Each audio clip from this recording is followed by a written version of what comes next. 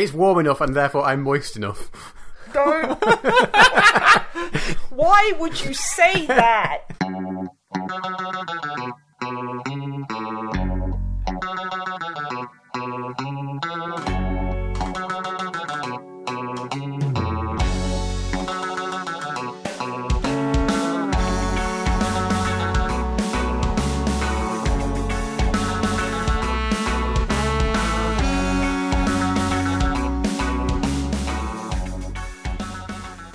Hello and welcome to episode 102 of the Misanthropod. I'm Snipe, and as always, I am joined by Whip. Say hello!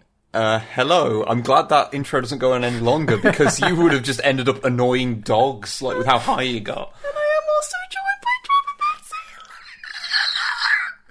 Hello. How are you, lovely gentlemen, today? And the Velociraptor that Drummer Matt apparently has in his house. Yeah, I have a pet. It's fine. Yeah. I'm fine. I'm fine. How are you, Matthew? Yeah, I'm okay. How are you, Snipe? I'm fine. Okay. Yeah. Good. Before we get started, we just wanted to basically shout out some solidarity to the United States because things are pretty horrible and nuts right now. And we're going to be putting links in the description to ways you can support and help the protesters. Yes. Because shit. Yeah. Yeah. Yeah. Shit is very real. Mm-hmm. Also, there's some Warhammer news. There is some pretty big Warhammer news. Yeah. It turns apparently, out. like, it has hammers in it now. Yeah. Whoa, new edition. New hammers. Yeah, that's actually the new slogan. New edition, new hammers. That's what they're doing. That's what they're doing. So yes, as a lot of people who are listening to this will be aware, the 9th edition of 40k has been announced. Are you okay there, Snipe? Yeah, my brain filled in of like, as many of you may be aware, Warhammer is a thing, and I'm like, yeah, probably. Oh, so you were laughing at the joke I didn't make. Yeah. Okay, good. You miss 100% of the jokes you don't make, honey. I mean, and yeah. I just make all the jokes, and that's why I'm so funny. I'm going to talk about the subject at hand, if that's okay. Fine. Okay, so 9th edition 40k. How much do you know about it? I know that people are calling it 9.5 because it builds a hell of a lot on 8th, which I am completely fine with. We're calling it 8.5 then. That's what I said. Yep. If you heard anything different, that's in your brain and didn't actually happen. Yeah, if you hear anything different, it's my accent and you're being a dingus. Yep. Yeah. Yes, so the new edition is seemingly going to be very much just iterating upon what's been done in 8th. Again, love 8th. Very happy with that. Great. But there are some oddities about it, and it does look like it's trying to address some of those. Little ones being, how flyers won't just disappear if they fly off the board. That's not a thing anymore. But that's what actual planes do. And you can't just stop a Vindicator from firing because a grot is standing nearby it. It'll still be able to fire in melee. Yeah. Which is good because, that got kind of absurd at times. Yeah. It never made any sense that, say you've got a Lehman Russ tank and, you've got, a single dude standing next to it punching it with his bare fists, and that's apparently enough to stop it firing. I mean, when I do that, it is. Because of my big, powerful murder fists. Yeah, of course, but, yes. Not everyone has your mighty power. This is true. I should share my knowledge. But yeah, so it's going, Codex is going to carry across, which is good. I mean, I wouldn't have expected anything less, because it would be unusual if they had a complete overhaul again. Although it's actually interesting, because I was looking at the stuff earlier today, and it seems like it's going to be coming out earlier than I expected. Oh, do we have any idea of when it is coming out? No, but there is a bit. Where is it?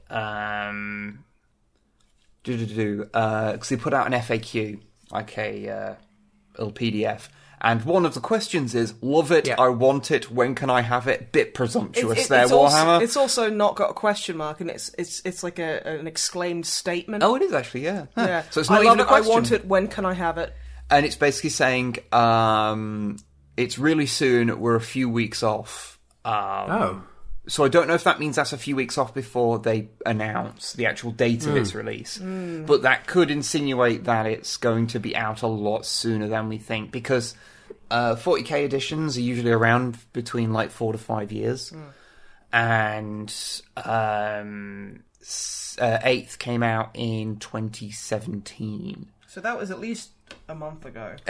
And we should always know when it came out, because we did our first Rogue Trader video when it came out, and so... I can barely remember my own birthday. Oh, okay. The fucking chance Warhammer has. Okay, 8th edition has been out for as long as our channel's actually been, like, doing well. So, like, a month. It's been a little longer than that. 2 months. Yeah. So yeah, it looks like this might be coming out, just after 3 years, which it doesn't mean it's the shortest edition, because 6th edition has that, because that was only out for like 2 years. Because yeah, because 6th edition. Yeah, but yeah, rules are going to continue to be free, like the base rules, so that's cool.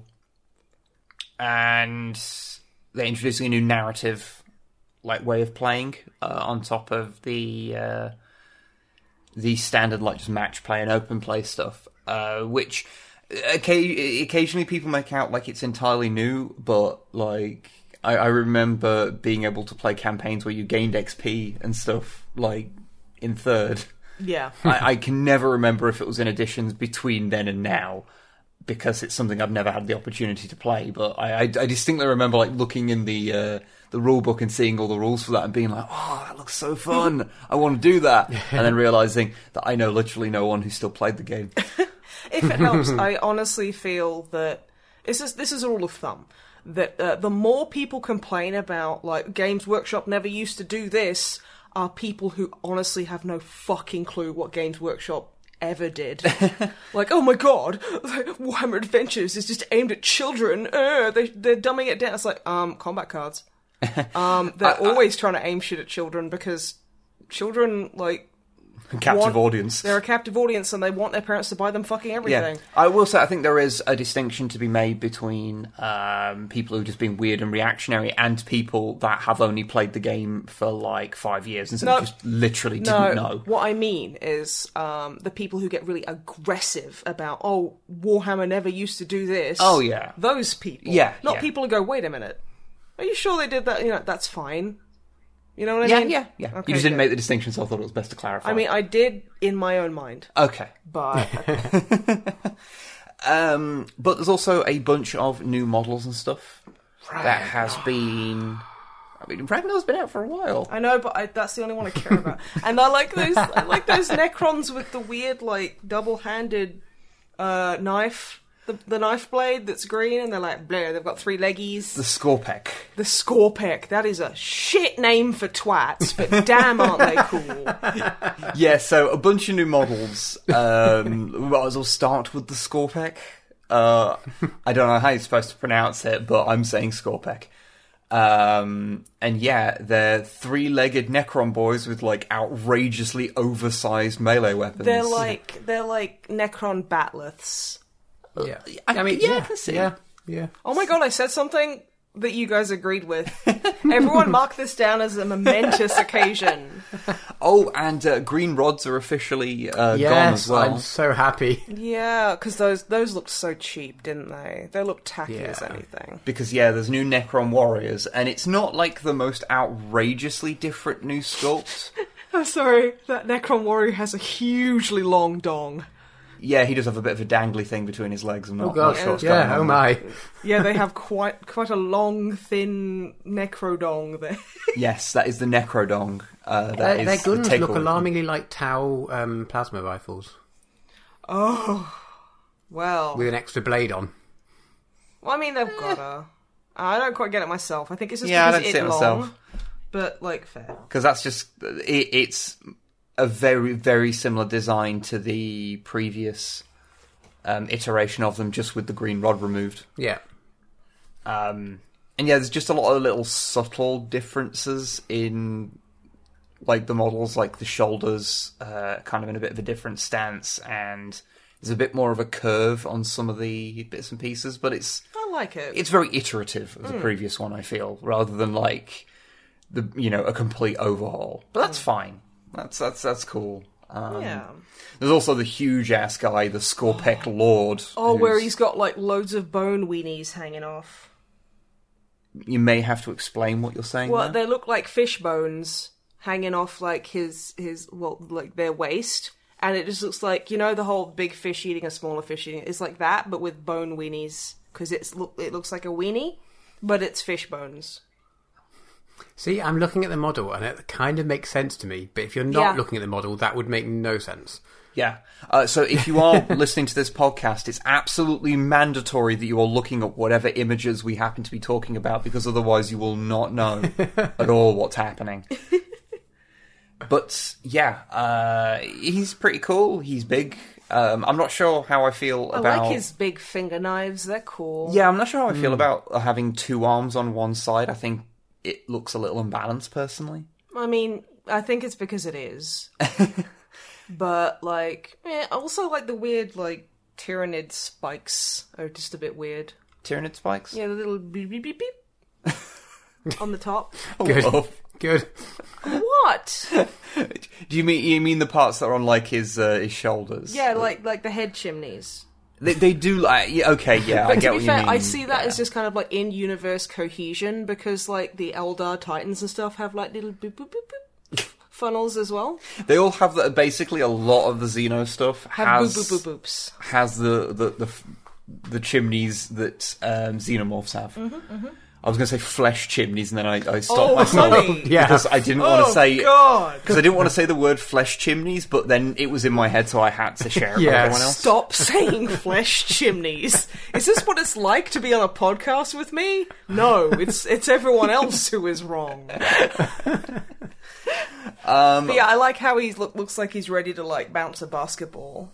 A little bit. There is some really interesting stuff they've shown off. I can't even. What? Oh, yeah. Yes, there's an image that shows off a lot of the newer models for the Necrons. Those are really badly photoshopped in. I don't know. I don't think that's a photoshopped in at all.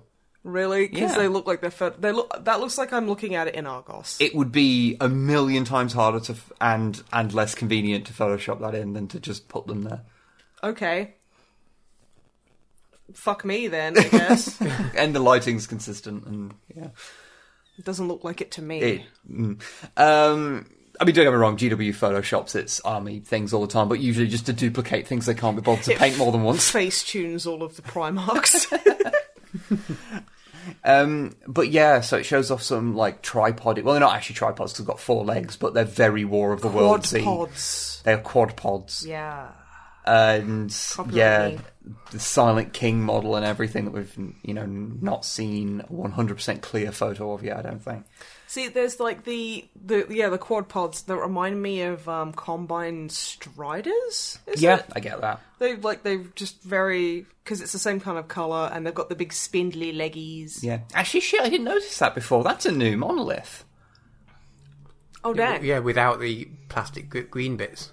Yeah, without the crystal. I mean, it's not that different apart from that, right? Yeah, because it's got a cabbage in it.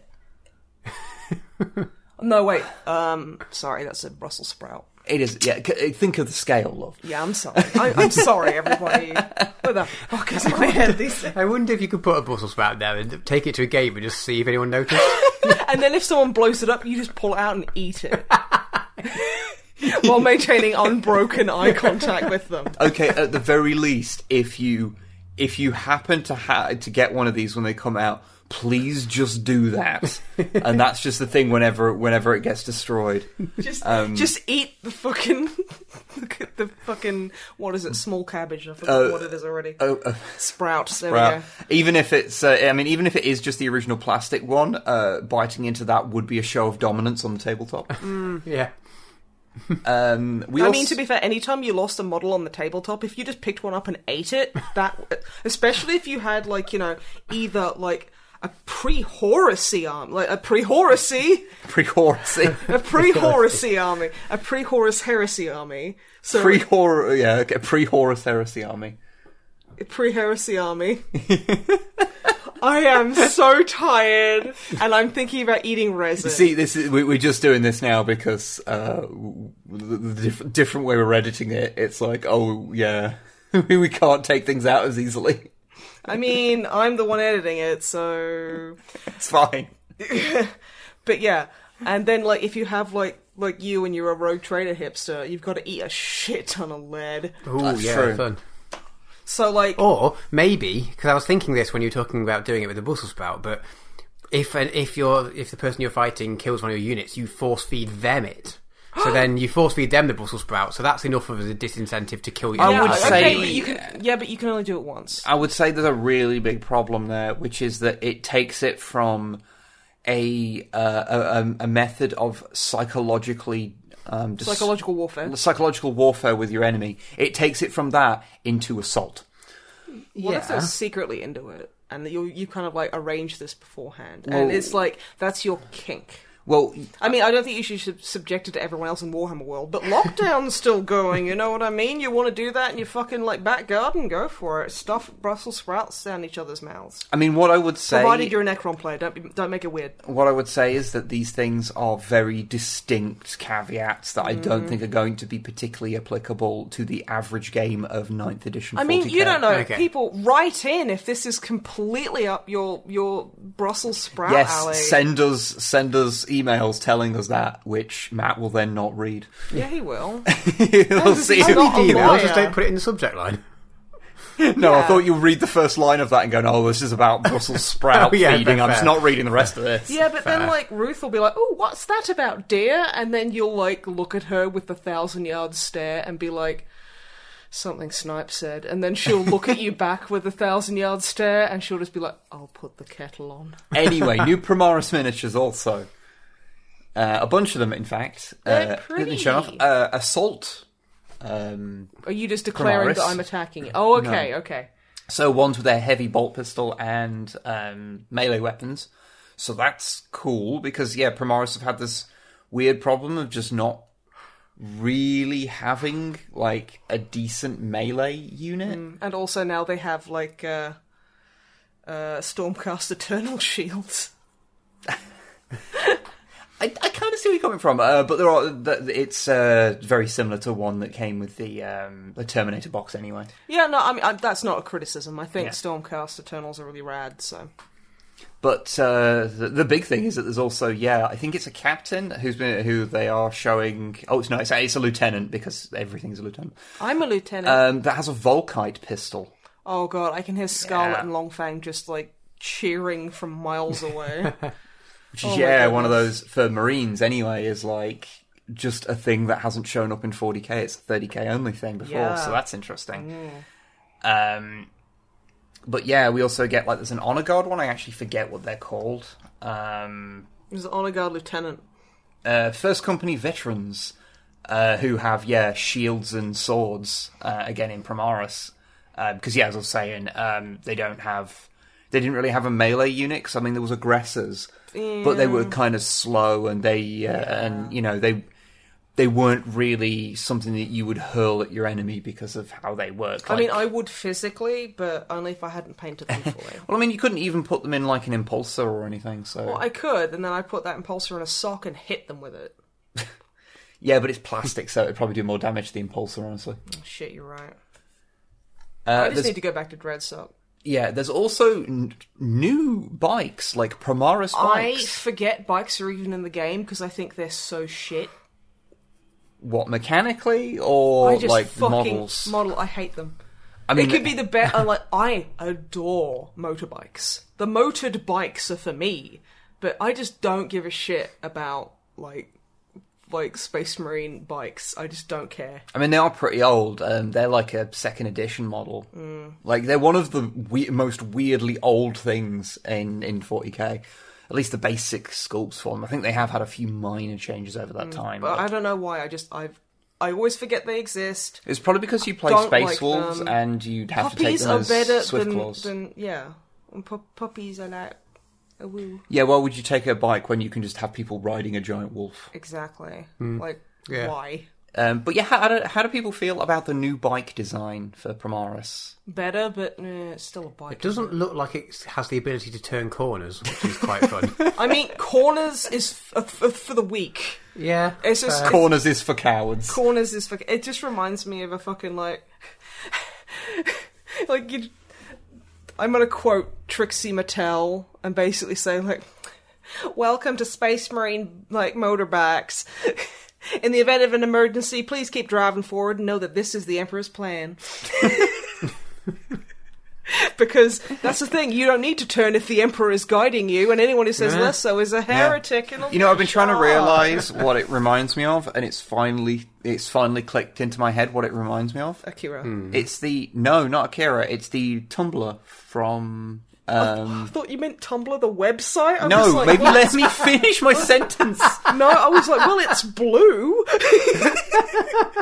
Maybe you can get porn on there. From the Nolan Batman movies. Oh, the Batbike. Yeah, which I think was called the Tumblr, wasn't it? Yeah. It's called the Batbike. I think the whole thing was the Tumblr. Wait. It is canonically Batman has a Tumblr. Yes. Shit, you think he posts super Hulock fiction there? I think he does an annoying... I think he writes loads of Batman fan fictions. He does, yeah. He claims it's all to just throw people off, but in fact... He loves writing sexy fan fictions about himself. He just likes writing fan fiction about himself. Yeah. Which is a bit weird. Mm-hmm. Bruce, maybe get it together. Yeah, Bruce, come on. Yeah. But yeah, I mean, I kind of like the new bikes, I think. But there's also something about them that I can't quite place. Just seems off to me. I'll say the main guy who's pointing a gun at me, I don't know if he wants to kill me or give me a piggyback the wrong way round. But, so maybe that's kind of drawing you? I'm not sure it is. I'm not getting that vibe from him at all. Yeah, because he's kind of like, hey, I have a gun. That's pretty sexy. Bleh. Excellent. There's also the what's they called? Judicia. Is that how you pronounce that? Judicar. That's how it's Judicar. CIAR. But it does have an A on there. So an E. Yeah. An I. There we go. I know Judicia. vowels. Yeah, Judicia. Yeah, they normally do Latin, and Let's you don't call have him a Justicar. and you don't have soft C's in Latin. But if it's a hard C with the I, it's Judicia. Judicia. Be sure to let us know. That sounds like a Judicia. really... Dickia. He's just a Dickia. Judicia? He's a Dickia. Anyway, regardless, tell us in the comments how incorrectly we're pronouncing it, which we won't pay attention to because by that point we'll have just looked it up. And we don't read the comments anyway. I actually do read the comments for the podcast, which is occasionally very fun. Yeah, honestly. Well, no, it's always very fun. And then, once a month we get you mentioned that women exist. Nice one being political. Nah, it's fine. But yeah, it's a really cool model, but I just really hate the head. Yeah, why is he a vampire? It's a helmet. Is it? So, yeah. Is that not his head? It's a helmet. It's literally just judiciary without the Y. So it's judicia. Judicia? Then? Judicia. Jiu-jitsu is our... Jujitsu! Okay, I feel like we're getting too hung up on this. Okay, this so name. basically they're judiciaries without the Y. They're basically like they're just an They don't need to execution. say why, they're just doing what the Emperor tells them. That's fair. Also, I'm kind of digging the aesthetic. That's pretty fucking rad. They have an hourglass, for Christ's sake. Yeah. Yeah, I am the ultimate reality. How the fuck do I pronounce my own title? Yeah, I initially thought that it was supposed to be a chaplain when I first saw the thing, because it's in black. It has the same leather coat as the existing Primaris chaplain model. He's got, his arm out, so he's like... He does. At my pauldron. He does have his arm out, which does raise some questions about how those jackets are worn over power armor. Buttons. It's like stripper pants. All Marines should be wearing stripper pants. It's yes. Unsurprisingly, I concur. But yeah, it's a really cool model, and I do like the sword. It's an interesting style that we haven't seen in 40k. It is very really cool, but also I'd like to remark on my on my observation, like not a few seconds ago about stripper pants. Look at all those studs on his power armor. That's stripper armor. Just mean you can just Those tear it are off. buttons, so he can be like... I would also like to point out that he appears to be wearing power armor with gloves over the power armor and then a ring over the gloves. Yes. Yeah, and he also seems to be wearing a face mask so tightly it's removed his mouth. Yeah, I'm pretty sure that is a helmet. No, that's his cotton. He's worried about the Rona. But yeah, I really don't like the head, but the head looks... But everything else is rad. He looks like a white red skull. This looks a bit... So like a regular skull then? Is it though? No, because the red skull's still got a bit of like... what is it? He's a bit fleshy. Face meat. Yeah, flesh. There we go. He's a bit of a fleshy boy, isn't he? He is a bit of a fleshy boy. But yeah, I like the model. I think it's a bit extra, but you know what? It's 40k, it's always extra. Yeah, that's sort of its defining trait. Yeah, really. But yeah, so yeah, that is it, I think. I don't know, was there anything else like to mention from it? Like, I know there's like a bunch of rules stuff that's been sort of brought up, but I forget most of it. Yeah. Well, I like the rule where if you are taking... Oh, what was it? If you take a squad of 12 or more gene stealers, you get to punch people in the head. That's not a rule. That's just something that you're making up because you've got a bunch of gene stealers on order. No. It's definitely that. Yeah. I don't think it is. Well, we can't check now. I've just closed the browser. I thought you were going all big boys in your Nid army. I am, but I'm also getting some interference in my my gene stealers. So they're going to be like, bleh, and running about like little bubbles. Okay. So they're going to be following my my Trigon Prime when it burrows, and just being like, bleh, and pouring out. Yeah, because Trigons can be used to basically just allow another unit They make to, gene stealer holes. Or Hormagaunt holes. Or Termagant holes. Or Termagant holes. Holes. Holes. Yep. Holes. We should have all sat down before the podcast and like practiced our enunciation. Lip trill. I love that. I love the lip trill. You know that punk festival we did when we stayed at Zoe's like dad's house. Yes. There was one of the bands there that was super snotty. You know, they're really like, oh, we're so pretentious. We're not going to talk to any of the other bands. We're so punk. Ha ha ha ha. Yes, I'm aware of those kind of bands. One of the guys, the singer of that band, was doing a lip trill, and I laughed because he sounded like a plane.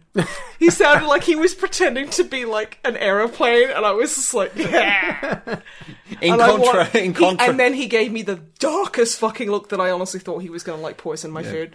In contrast to us, where Dicko was literally just pretending to be a plane as preparation for our set. Yeah, I mean we all were. It's a great way to blow off steam. Yeah, plane train. That's what you need to do. Yeah. You also have to be fucking at the same time, but Yeah, I mean that's where the train part comes in. Yeah, exactly. Okay.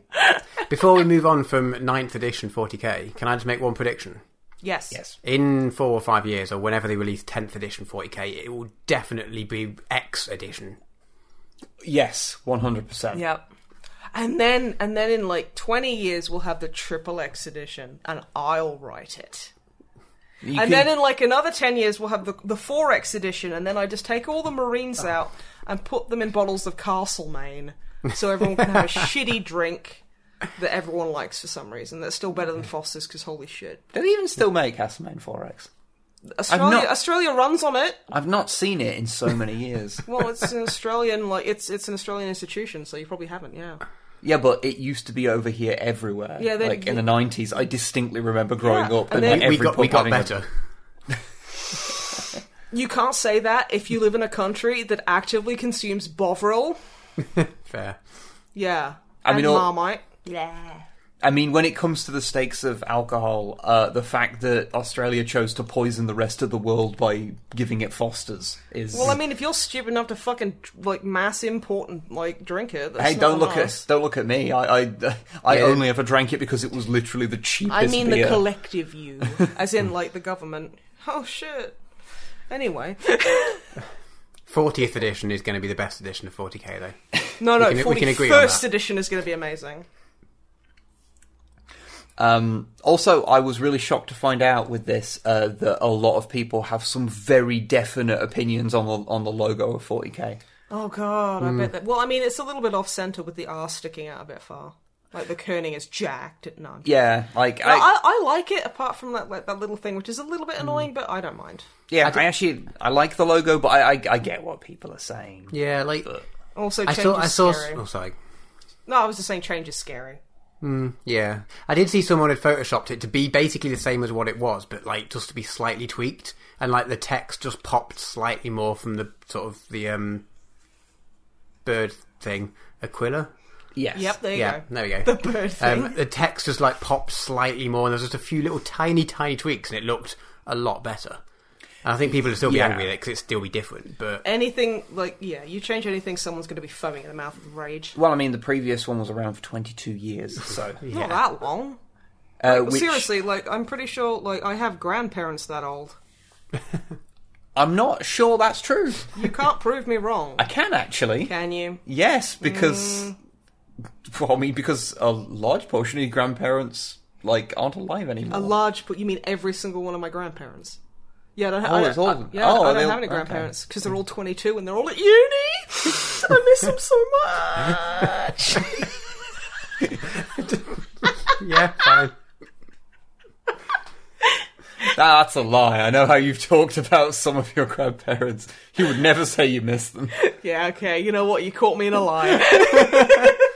It was pretty. I went too hard on that one. It was really obvious. Everyone's heard enough about your backstory. My cursed bloodline. Yeah. But yeah, so I kind of get how people are like a bit. Oh, it's gonna be. It's weird to have the change after all these years because it is. Yeah. For most people, they're going to have been playing the game for the entire time. It's going to have had the same logo. Because it's previous, I mean, it's had two before that, but one was only around for Rogue Trader, and the other one was only around for second, and the basically just left on stuff for third as well. But officially, it changed over. At least we don't have to remake Fight Weapon Future Year. Well, no, because that was the marvelous bootleg anyway. Yeah. But yeah, I think that's everything about 9th edition. I know that went on for a while, but it is a pretty big thing. Yeah, it's like a whole edition or something. Yeah, it's like a whole new thing. I hope it's very good, because I really like 8th, and same.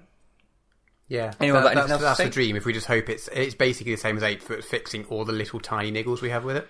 Yeah, which it sounds like is what they're aiming for. So yeah, I think so, definitely. So that's positive. Yeah, but yeah, moving on. Drumbly Door. Yes. What have you been up to, dearest? Oh, so much. So much. Okay. Wibble it. Definitely didn't mostly involve playing Zelda still. That's fine. No, I have porn game on Newgrounds or the actual game? A bit of both, but mostly Breath of the Wild. Yeah. I'd be lying if I say it hasn't consumed my entire being at this point. I have finished it though. Well, I finished the story. I beat Ganon. Nice. And also, I forgot spoilers. Zelda games when you beat them, it doesn't just carry on. It takes you back. You've got the ending sequences, blah blah blah blah blah, and it takes you back into the main menu. You press continue, and it just loads up the save before you beat him. I've forgotten that that's what Zelda games do, and I was like, oh, but I want to explore things now. It's been fixed. No, but yeah, so it does have it recognised. It's got a little star by your save, so you know that the save has recognised that you've done it. Oh, that's cool. Which is nice. But then you're wandering around, and everyone's like, oh god, you should you're taking your time, why don't you go and do the thing? I was like, but I've done the thing and I want to do the side quests. Yeah. Oh god. But it's good, I've done all the side quests and I found all the shrines and I've bought the DLC and I've nearly finished that.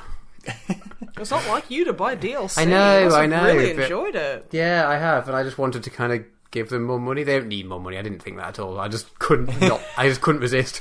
You just wanted to play more game. Yeah, exactly. So hey, I've just finished the Master Sword trials, which is really hard because it takes you into a dungeon but strips you of all your gear. So anything you've collected, it doesn't help you out, and you kind of start from scratch again.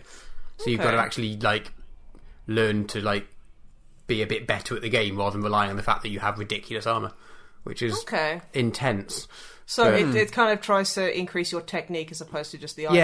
Yeah, and it takes you through a series of dungeons fighting harder and harder monsters, and then when you kill them you get their weapons and you have to sort of scavenge as you go along. Yeah, it was cool. I enjoyed it, but it that was does sound pretty interesting. pretty hardcore. But yeah, it's good. It's a good game. It has consumed my entire life. So today I did play one new game just so I had something to mention on the podcast. I'm glad one of us did, because I didn't. I was like, no, I think I'll play The Sims for my 947th hour. Yeah, fair. Oh, I haven't looked at how long I've played Zelda for. Oh, the DLC, I did want to say, the DLC has a really cool feature. So, obviously, you can bring up the map, which is, not groundbreaking in the game. Really? Yeah. I'm sorry, you can bring up the map of the area? $9.99, there is now a map. No, the map is obviously included. But with the DLC, there's something called, Hero's Path or something. And basically, unless you've played for more than 200 hours, or whatever the limit is, you just on the map you can watch a path of where you went in it draws it out so you can rewind and fast forward, and it shows where you travelled to and where you ran around and if you died somewhere, and it kind of just replays what you've done. Oh, so it's kind of really it shows cool. it shows you your meander trails. Yeah. And you can really cool. scrub through it and see which order you did things in, or notice a bit on the map. You're like, oh, I haven't been to this thing yet, or something. It's really cool. That is really cool. It's rather than because I want to explore everywhere and see as much as I can to see, but rather than just go online and be here, where is a list of all the interesting places? I can actually sort of organically see where I haven't been, which is I really like that feature. More games should have it. That is really cool. Yeah. The other game, so I've been playing a new game today. I've been playing, and I have no idea how to pronounce it, Pikuniku? Pikuniku! Yeah. I do not know what's happening. I have heard of it, but from what I've seen of it, I couldn't tell you fucking anything about it. You're it's a side-scrolly, very cartoonish looking game. Very smooth, not at all 8-bitty or whatever it's like. This is the one where you play as a red blob with you legs, play as a red ball, and then you wake up and you roll around a bit, and then legs appear out of you.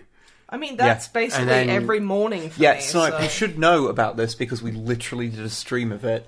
I don't remember. I remember Pikuniku. That was with signs and stuff. And there was a big thing in the sky. There is a big robot flying collecting thing. Yes. That's the extent that I know. I am very confused as to what's happening. You're this red ball and you're running around, and one of the objectives was it just at one point just said, explore. And I was like, cool, okay, I'll just roll around a bit, I guess. No, I remember it being enjoyable.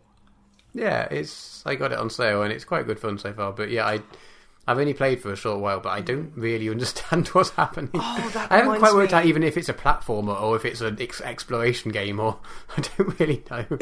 Yeah, Pikuniku. I enjoy it for the name, if nothing else. I do remember it being quite a fun little game. Yeah. It's got some really cute animations. I've been running around kicking people in the head because that seems to be the only thing you can do at the moment. I mean, I do that every day anyway, so don't worry. Yes, Snipe Simulator 20k. But I don't have antlers, so that's true. You can get different hats though, so at some point you might be able to get an antlers hat. I do own a lot of hats, actually. Do you own a pencil hat? That's my most recent one. Then I can draw things with my head. I mean, I could just do that with all the fucking metric shit ton of pencils I keep buying. No, that does not count.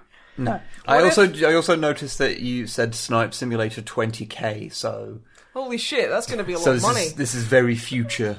Future Snipe. In the year 20,000, there was only Snipe Simulator, and it is weird, but okay. Okay, well, thanks for pointing that out, With. Good.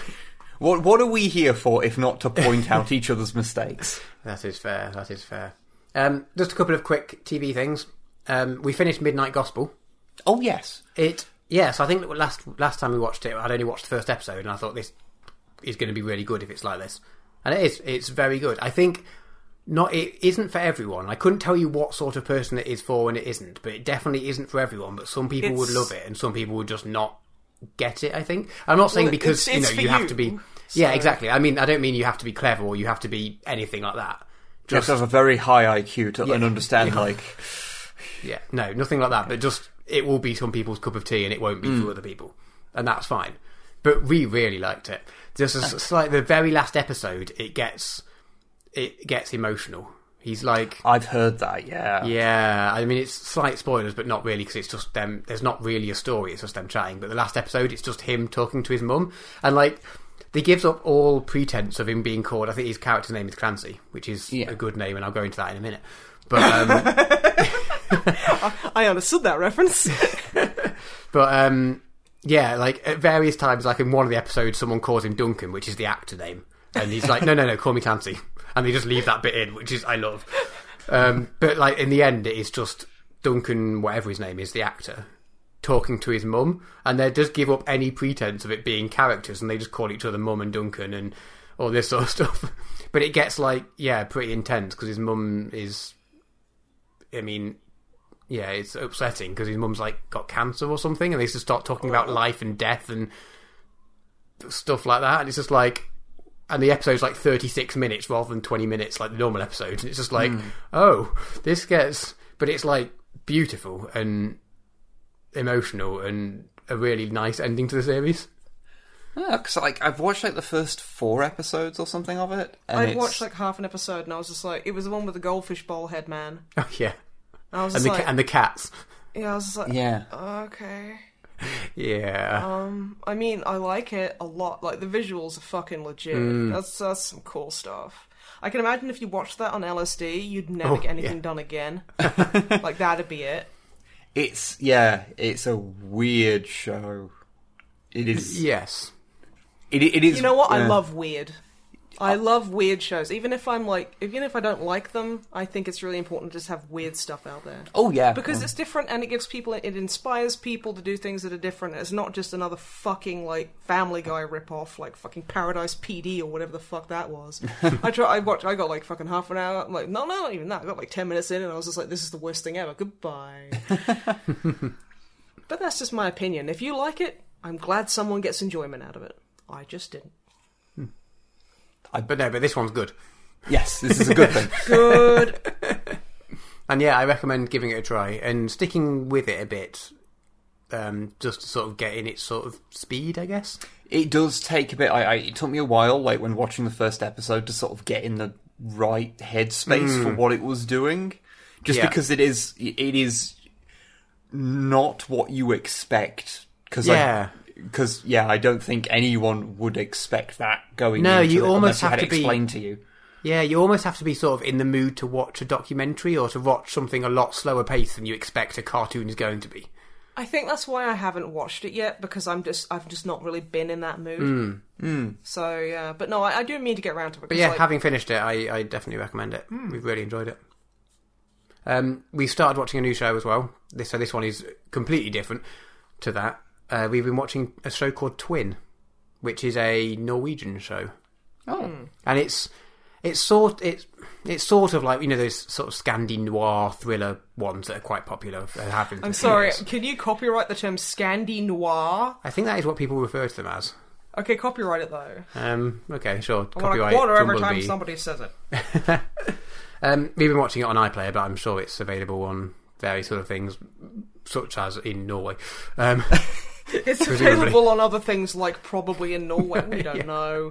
We aren't knowledgeable about the Norwegian. But yeah, if you like Tormund from Game of Thrones, he's in it, and he's the main character, and he's in it twice because it's about twins. Oh, so okay. I'm sorry, he's in it twice. Yeah, well, because he plays both brothers.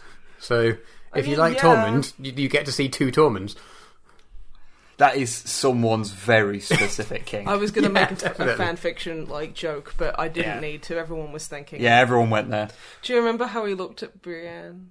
How, like, I remember because we were watching it with Drama and Ruth, and like he looks over at her and he goes, he like double like breathes in sighs, like. And then we all just fucking rolled. And then that, like, cheeky Ace Ventura grin he gives her. Oh, it's so weird they did, like, you know, they kind of just stopped at, like, the second to last season. Yeah, bizarre that. Yeah. Okay, but yeah. But yeah, no, that does sound cool. Twin is very good. It's basically, the premise is that... Twins. Is it like, is it like the Danny DeVito and Arnold Schwarzenegger movie? But with Tormund? No. Because, oh my God, Murphy... I need that. I feel that the central conceit and joke of the movie would probably not work quite so well if both twins were played by literally the same person. Oh, okay. Then what you do then is you basically. So you get Tormund 1, who's the first twin, and he's like old, like he's like a couple of minutes older, so he's like, he's like the protective kind of. Oh, I'm the oldest. Blah, blah, blah. Twin Prime. You get Twin Prime, and then you get the secondary twin, who's Tormund again, but they just kind of like squash him. They don't like stretch to fit the aspect ratio. They just make him very small, and that makes him very wide and long. And then they just invert his colors whenever he's on stream. I feel like keyframe whenever he's on stream. Whenever he's on screen. So whenever he's on screen, like you just see like this, like so he's got like his sclera is black, his eyes are like really pale, and like everyone else is just like that's just how twins look in this world. And then they can go and like try and find their birth mother, who because they were raised by like nuns, and like Tormund Prime was raised by like some really rich dude who had like access to the best stuff on like this weird desert island somewhere. And then they bump into each other, like and it's just like that's my brother. And then they have to go find their bio mum, and then they do, and she's like I can't tell you apart. And then it's just romantic, and like it feels like this is a lot of effort to go to when you could just hire two different actors, like indeed they did in the movie Twins. I mean, yeah, but like it feels unnecessarily extravagant. The fact that I have to explain it to you proves that like the dominating of our society. No, I'm joking. Yeah, so this isn't that. Then what are you talking about? I don't care. But a few people did say that they were totally down to hear a series of of Snipe describes movies she hasn't seen. The thing is, like as a series, I have my own like YouTube channel, and I would like to do stuff like that on it. But the thing is, if I don't have someone there getting like gradually more frustrated with me, I'm just not funny. We'll just take your recording equipment into the bedroom whenever Wibb's trying to sleep. Wait, hey, bear with me. Whenever Wibb's trying to sleep, just start recording it, and then that'll work. What? So like he's just about to fall asleep, and I'm like, "Hey, honey, what's a movie you've seen recently?" And he's like, "I'm not doing this." Yeah, because that's what would happen. Yeah, I got so mad at him earlier, like genuinely, because he went for a nap, and I went to like say goodnight, and. Oh god, he was like talking about eggs, and he was like, "Oh, I hope I have an excellent nap." And I was like, "Okay." And you were like, "Yeah, no, that's not a yoke. I really do hope so." And I'm like, and I just went, "I hope you do have a good nap, because otherwise I'll be walking around on eggshells." And he just replied with, "Oof." And I literally sat up and just went, "Fuck you!" And I got so mad. Fuck you and your egg.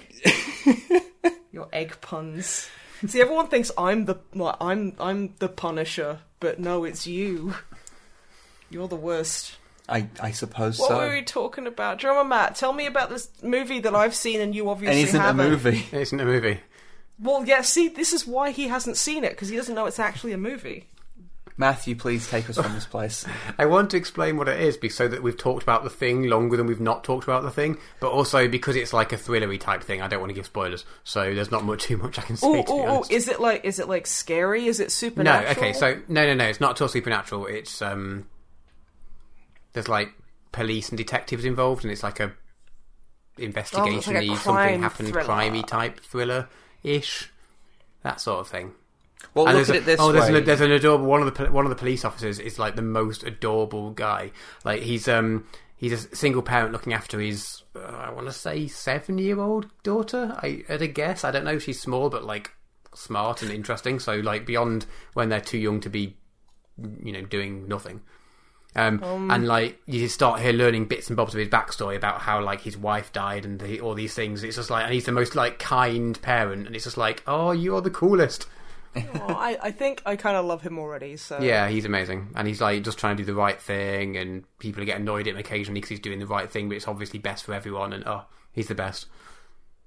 He does sound cool. But yeah, it's a good show if you're after a new thrillery type And the sequel, it is actually a prequel to Twins, the movie, with Arnold Schwarzenegger and Danny DeVito.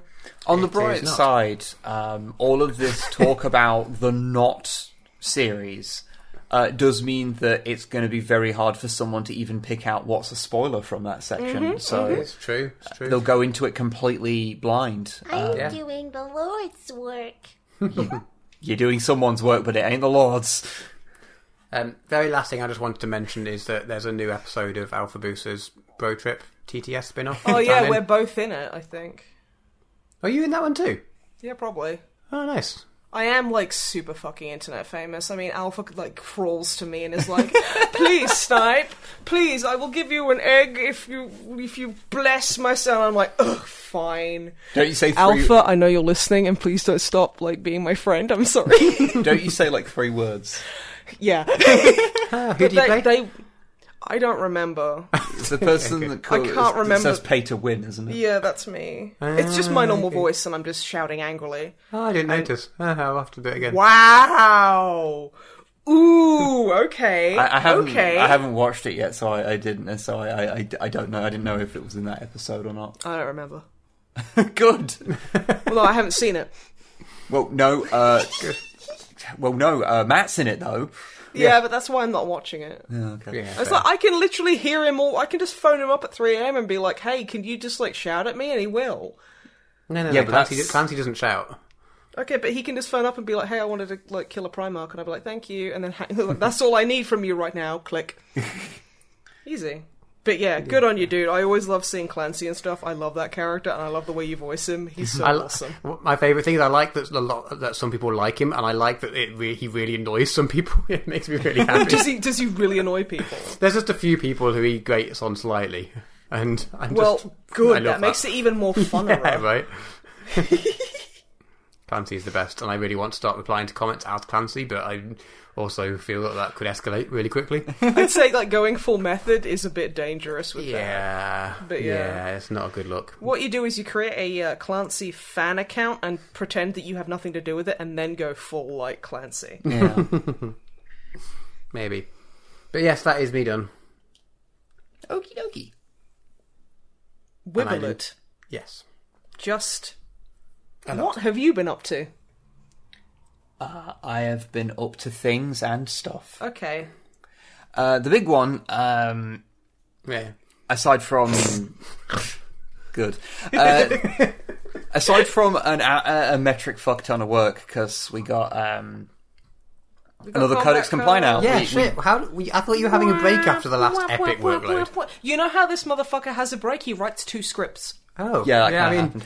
Right. Good. You see, when I'm stressed, I can't do fucking... I just sit on the couch and just go, and watch horror movies. This motherfucker is all productive and shit. It should be noted that the script for this one was written before the previous Codex Compliant was put out, so... Details. So so there wasn't, like, writing or anything. It was just, putting it together. But it still obviously took time.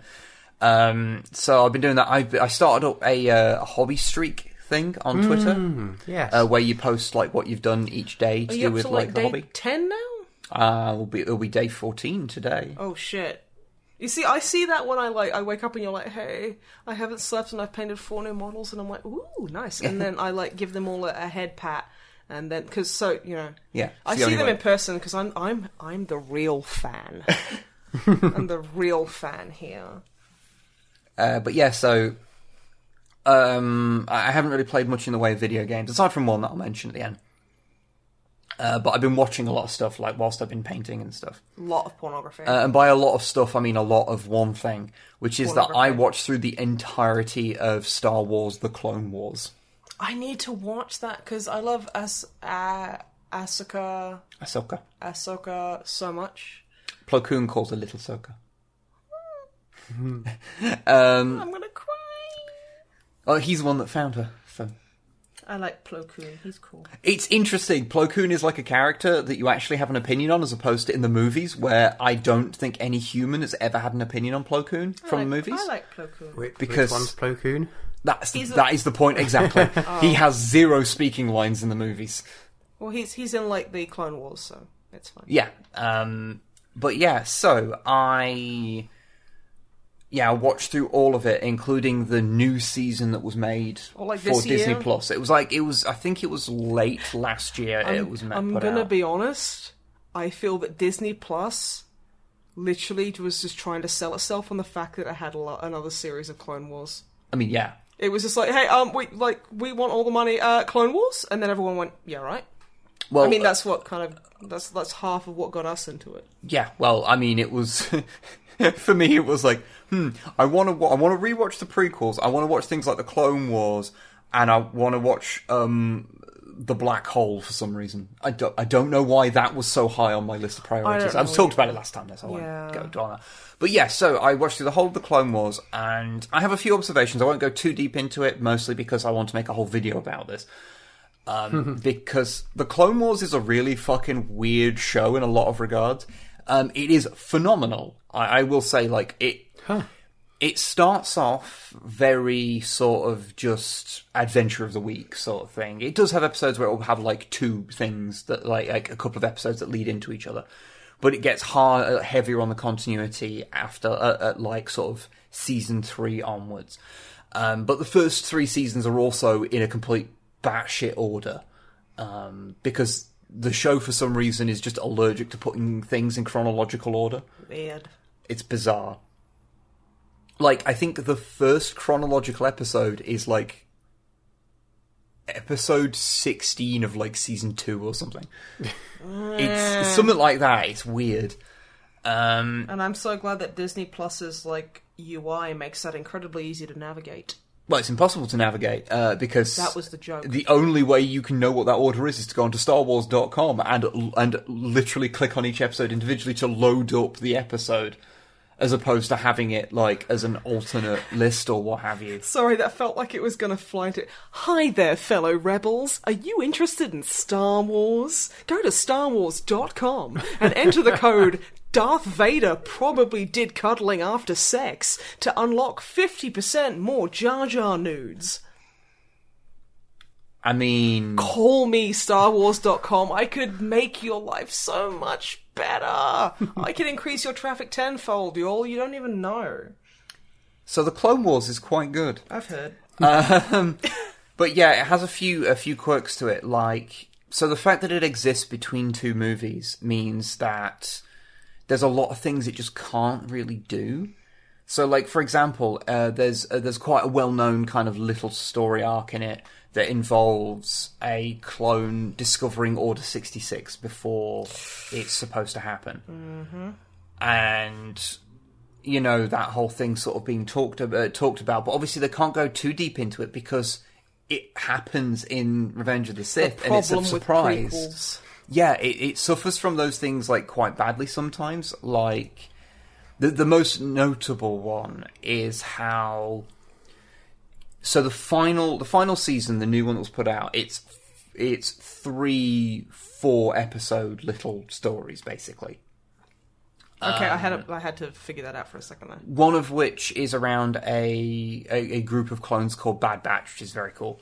One of which is about Ahsoka, and then there's the final arc, which is where the story gets wrapped up. Now, the really fascinating thing about it is the final arc, because it needs to wrap everything up, but also the main story is wrapped up in a movie which came out in 2005. Mm-hmm.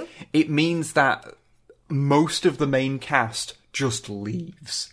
Well, yeah, they've got places to be and fights to have. All the main antagonists have to leave. All the main characters, bar the ones which were made up for the Clone Wars, have to leave.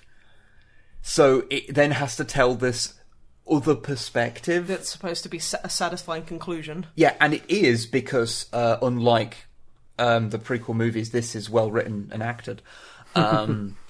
That's no shade on the actors in the prequels. George Lucas can't direct. A lot of them are fine actors, but yeah, George Lucas is kind of notoriously bad at directing people. And it kind of, in the prequels are where it really shows. But yeah, so it just has this interesting thing where you get to a point and you're like, so I mean, Anakin, Obi-Wan, Dooku, Grievous, Sidious, all have to go. Even Commander Cody, who's like a kind of second, a kind of not... he's in a lot of episodes, but he's not like a main character. He's just there occasionally because he's the leader of the clones that Obi-Wan leads. Like, because he's in Revenge of the Sith, they have to like sideline him as well. It's kind of fascinating on that kind of front. On a similar note, also, it's a little bizarre how Anakin is portrayed, because he's a likable character in the Clone Wars. Well, and he's awful, and I hate him in the movies. And this is largely due, and again, this is largely due to like knowing about how those movies were made. I'm not going to like rib on Hayden Christensen's acting, because I know that a lot of actors did not have a lot to work with and were not given the direction they needed during that trilogy. See, George Lucas does not know how to direct human people. But he was also working with an abominable script. Yeah, exactly. Because a lot of the dialogue in those prequels is so badly written. But in here, it's not, and it's really interesting seeing the character be portrayed in a different way. But the problem is that you get to a point, and it's really hard to think of him as being the same character as the one you see, like in Revenge of the Sith. It's okay, you can kind of quantify the Attack of the Clones version, because that's a bit of a younger version, because some time does pass. Like, it starts with him as a Jedi Knight. He's, unlike the old animated Clone Wars show, which, so if you are not familiar with this, there was a series that came out, I think it was between episode 2 and episode 3, called Clone Wars, and then several years later they made The Clone Wars. I didn't realise that. Yeah, I didn't know either. Yeah, one is traditionally animated and is done by the guy that did like Dexter's Laboratory and Samurai Jack. Oh, I remember that. It's really weird looking. Yeah, and that style was adapted for the Clone Wars through like CGI series, which is why everyone is very angular, because it's kind of borrowing that style a bit. But yeah, I don't want to give too much away, but I will say I'm sort of kicking myself now that I didn't, when at a local toy shop of ours, they were selling dirt cheap a Commander Rex figurine. And at the time I was like, well, I've not seen it, I don't know what it is. He looks cool, but I don't care that much. And now having watched through that whole run, I'm like, I wish I'd have bought the Commander Rex, because Commander Rex is fucking great. Basically, the show deals with all the things that you wish that the movies had, like dealing with why people joined the Separatists, because in the movies, I think I described it on Twitter as space bastards who kill you with robots, because you raise their taxes, and that's basically it. Whereas this actually gives a bit more nuance and shows the Republic's kind of corruption, and shows how people don't feel like they're being represented. And so it gives a bit more nuance to that. It shows the clones as people, first and foremost, and how some people don't treat them as that, and them having to sort of claw out humanity for themselves, and how they've developed their own kind of culture, because they are their own set of people that have their own sort of way of doing things, and how they deal with how they're treated. It's really interesting and adds a lot of nuance to it. And even like how straight acknowledgement of that the Jedi should not be used as generals, because that's not what they're for. And it means that they just become part of the military wing of the Republic. They're just space cops. And like, that really shouldn't be what they are. And it deals with a lot of really interesting things. And the final arc where it goes to just this kind of alternate perspective on the final days of the Clone Wars and the execution of Order 66 is really well done. Like, phenomenally well done. You get all Star Wars barring A New Hope, and for some reason Rise of Skywalker has a big lightsaber fight at the end, or in the final act of the movie. It's not necessarily always the final thing, like how in The Last Jedi, the big fight is the throne room one, and that happens in the fight. That's like happens at the start of like the end of the movie. Or I guess you could say that's like at the end of the second act. I'm bad at knowing where acts sit in movies. I got that, but it's okay because it made me remember that the throne room fight exists, and I fucking love it. I fucking love it. It's the best. So good. It's so good. And also, it just ends there, and then in my head, Rey and Kylo go and do big cuddles, and everyone is happy. And Finn and Poe do kissing. But A New Hope didn't have it because the trend wasn't really established then, and Rise of Skywalker didn't have it because instead, whatever the fuck happens at the end of Rise of Skywalker J.J. Abrams just wanted to be really spiteful to Rian Johnson for daring to write a way more thought-provoking and emotionally engaging story. Yeah. With good characters. Yeah. Moving on, though. But so it has the big fight in this like final act. It has the big one, and it's a good one. It feels like they really stepped up their game of like showing this big final fight, and it's great.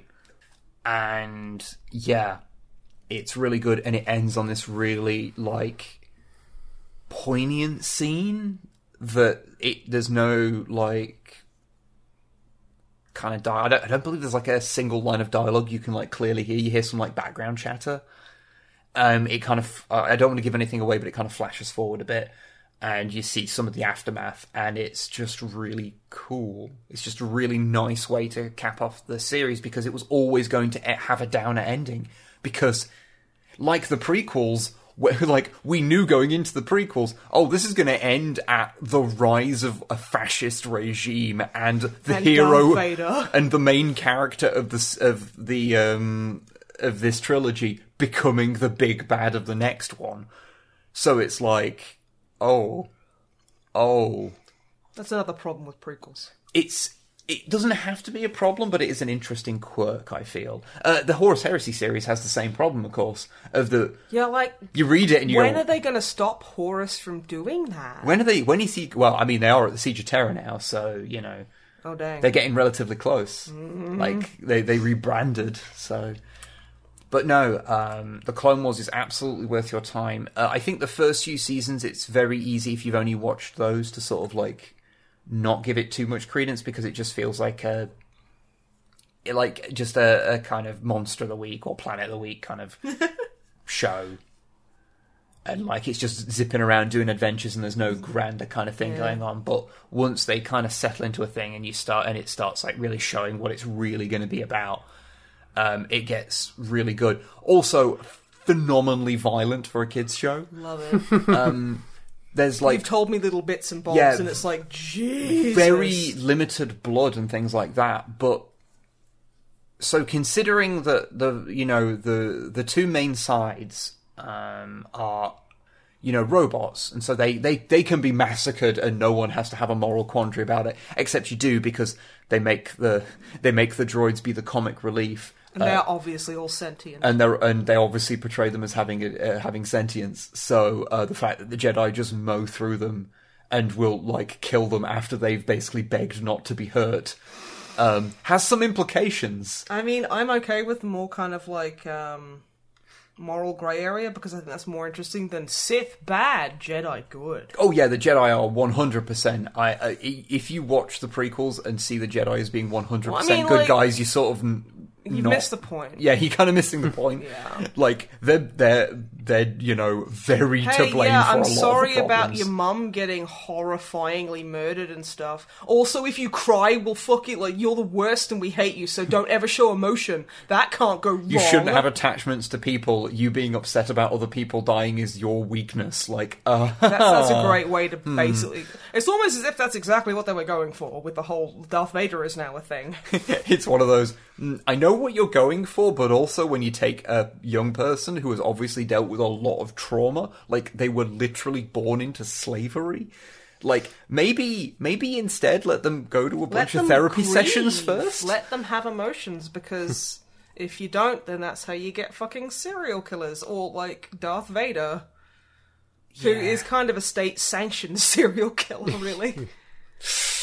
Anyway. Yeah, but the clones themselves are like mowed down as well, and so you see so many clones die, so many named clones die, because as it goes on, you meet lots of clones with different names, and I can't remember who it is that does the voice of the clones, but wow, does that guy do heavy lifting, because there's some episodes which consist of, like, nearly entirely clones. He's got the range. And he's got to do the same voice for multiple characters, but portray them differently. It's like Tatiana Maslany in Orphan Black. Similar, Because except... she plays multiple different characters fucking amazingly. Except at least she has different accents for them. I mean, to be fair, she has like a dance for all of them that she uses to get into character, which I think is really cool. I wonder what the clone voice guy like does. Does he, like, because that's really impressive. Yeah. No, it's really interesting that of like having one person having to, you know, pull that much weight. There's also a lot of like guest stars that come in. So like George Takei does a character. David Tennant comes in and does. Oh shit! Is he voice of a recognisable? droid. Oh yeah, it's basically. Is it his Scottish accent or is it his English accent? It's a posher version of his Doctor Who accent. All right, yeah, fair. Everyone, let David Tennant be Scottish. What's wrong with you? He was in DuckTales and he was Scottish. He was just a Yes, bit more. that's true. He was just. You could tell he was putting on a bit of a fancier voice, but yeah, he's just. Scottish. It's very weird to hear Scrooge McDuck have a real Scottish accent for a change. Right? You just sit there and go, this doesn't sound right, and then you go, oh yeah, because like.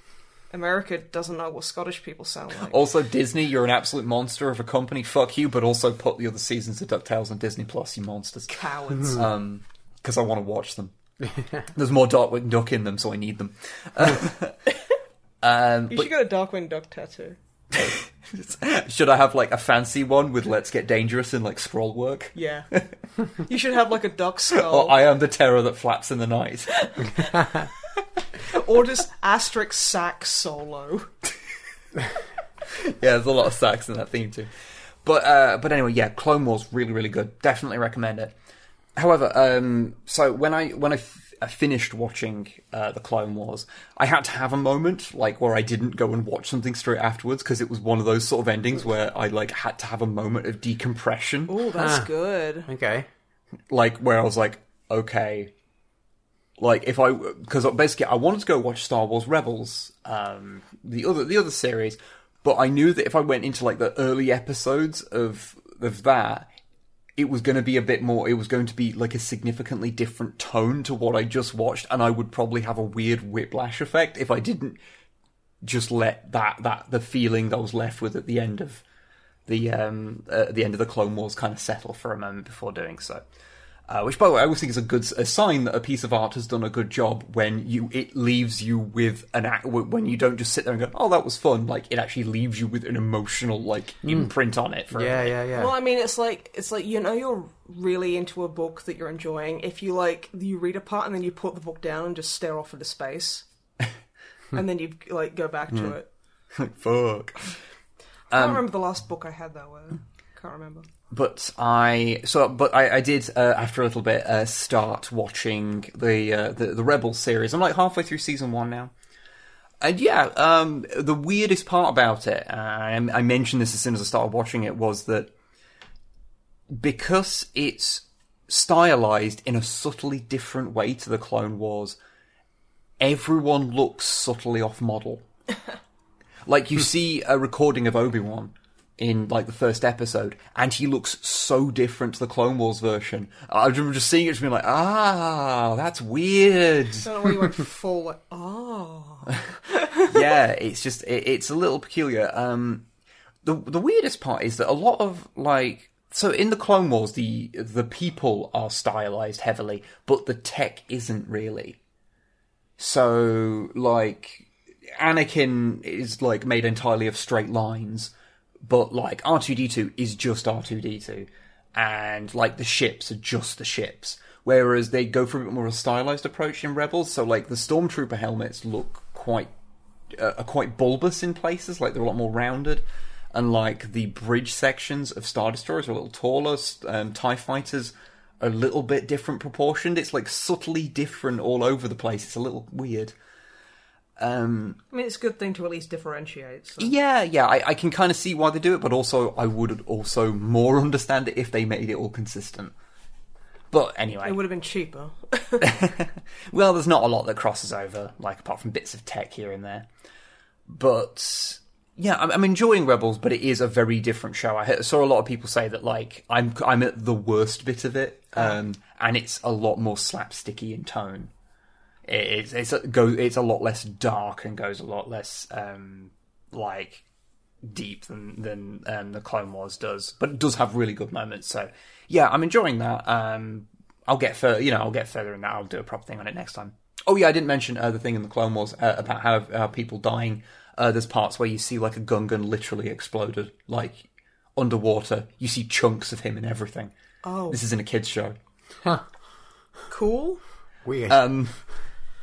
Apparently, several bits were actually removed when it was being shown on Cartoon Network because of like the violence and things. Like there's a bit where Asajj Ventress like stabs a clone to death with her lightsabers, and like whilst he's dying on a lightsaber, she like kisses him on the cheek, and they were like, "Yeah, no, remove that." It's in the version on Disney Plus, though it's been put back in. Because I remember seeing it and going like, "Wow, that's dark." Mm-hmm. I think they just, after a while, just leaned into the fact that, despite it being ostensibly a kids' show, a lot of non-kids Well, it has a watching lot of adult themes anyway. You know, just because it's bloodless doesn't mean it's not violence. Yeah. But to get away from Star Wars briefly, I also played a little bit of a game which was the Aeronautica Imperialis, which a good friend Longfang surprised me with on the day it came out. Cheeky bugger. Which is based on the board game of the same name from Games Workshop. Okay. And It's about them planes, innit? And yeah, it's a turn-based... I don't know yet. Okay. Oh. I played through the tutorial. Sorry, is that a complicated question? Yeah, I've not quite gotten into it yet. I've only played it briefly, but I just wanted to kind of mention it.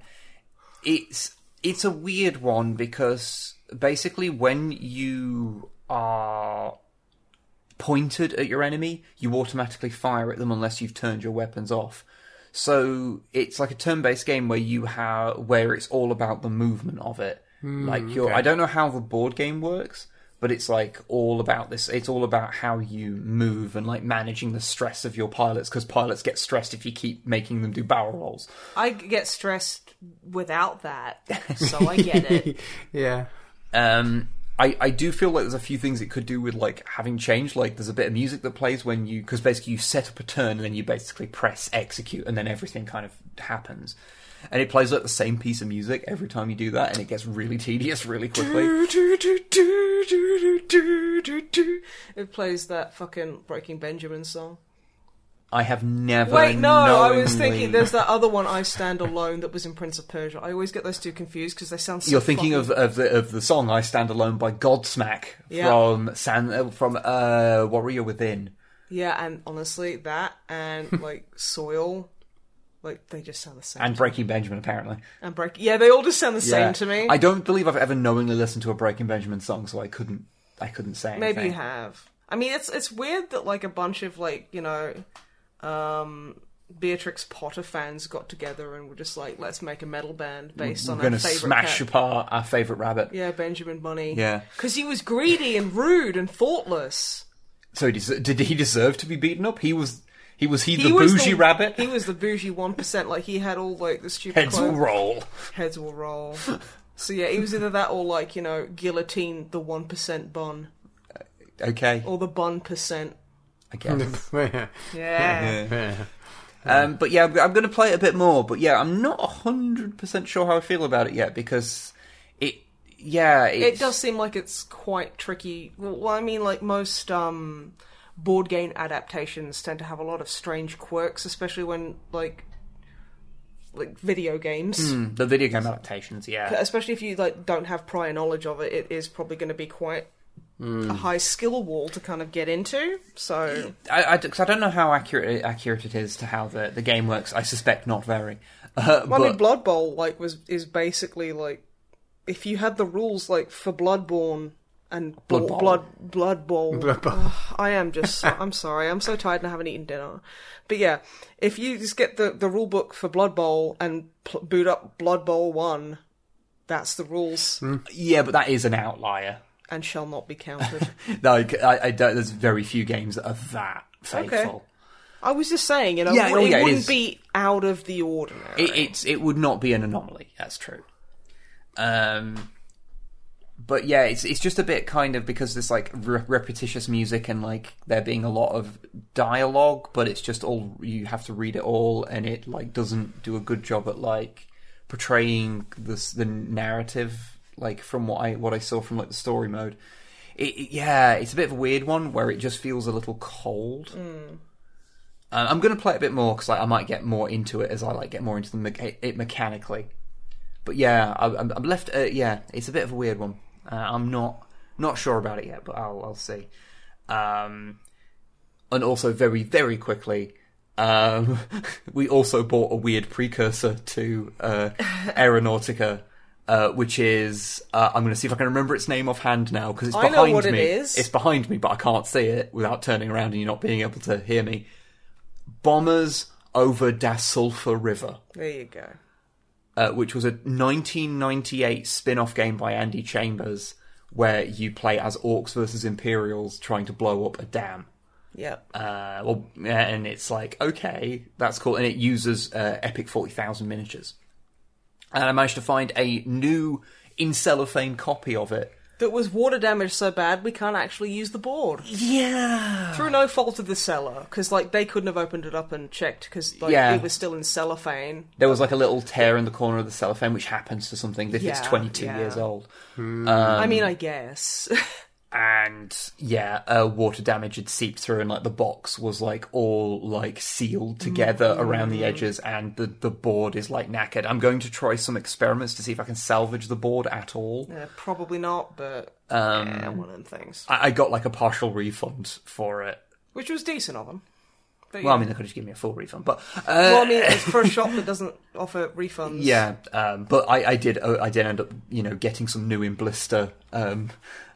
Epic like planes, so that's kind of fun. So we'll make something out of it. And they did put a PDF out of all of the board and everything in 2005 for free, and I managed to get hold of that PDF. So we'll be able to play it.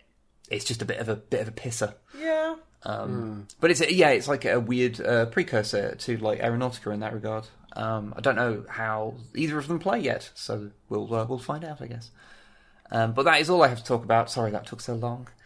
And Snipe, my dear, what?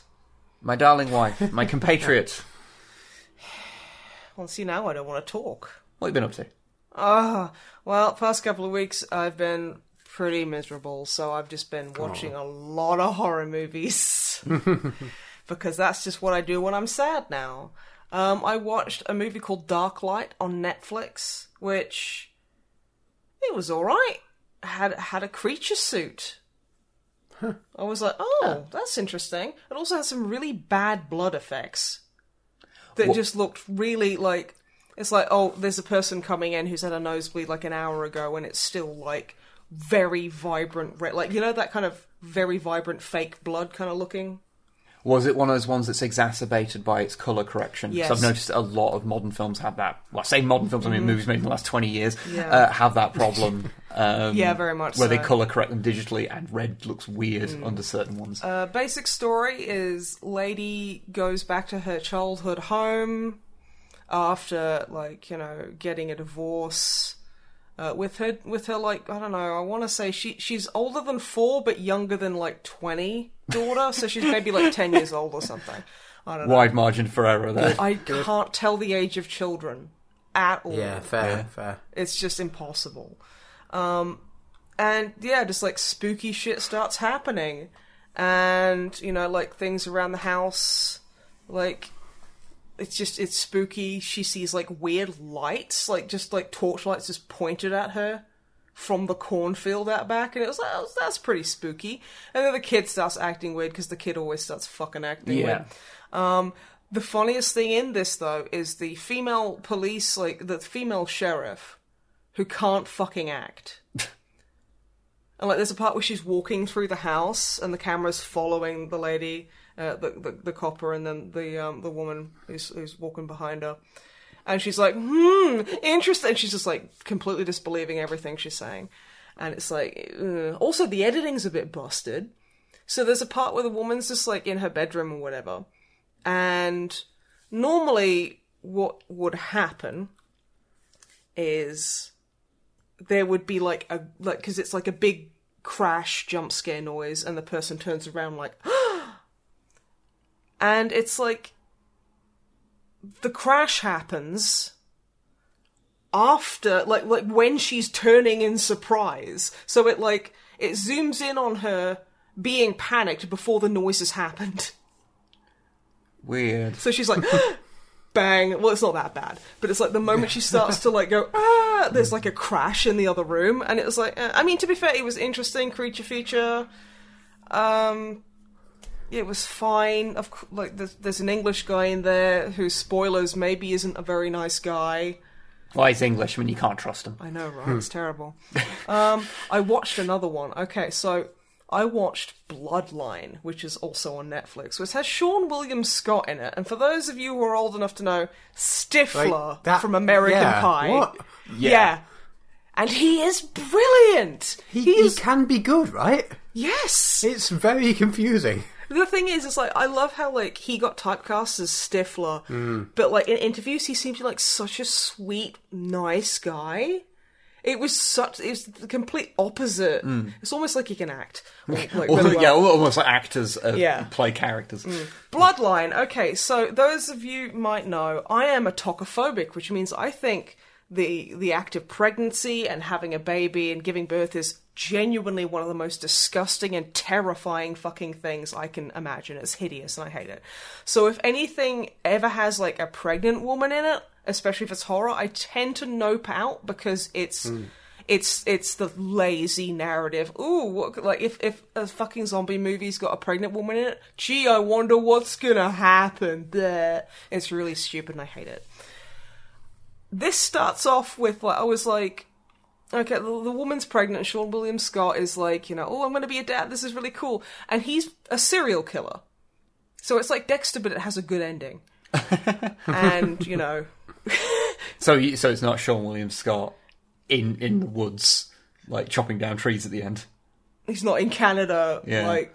God, that was... that sucked so bad. Anyway. Spoilers for Dexter, no one cares. No, really. So yeah, he's like a school guidance counselor, and you know he's a good one too. And he talks to his students and he gives a shit.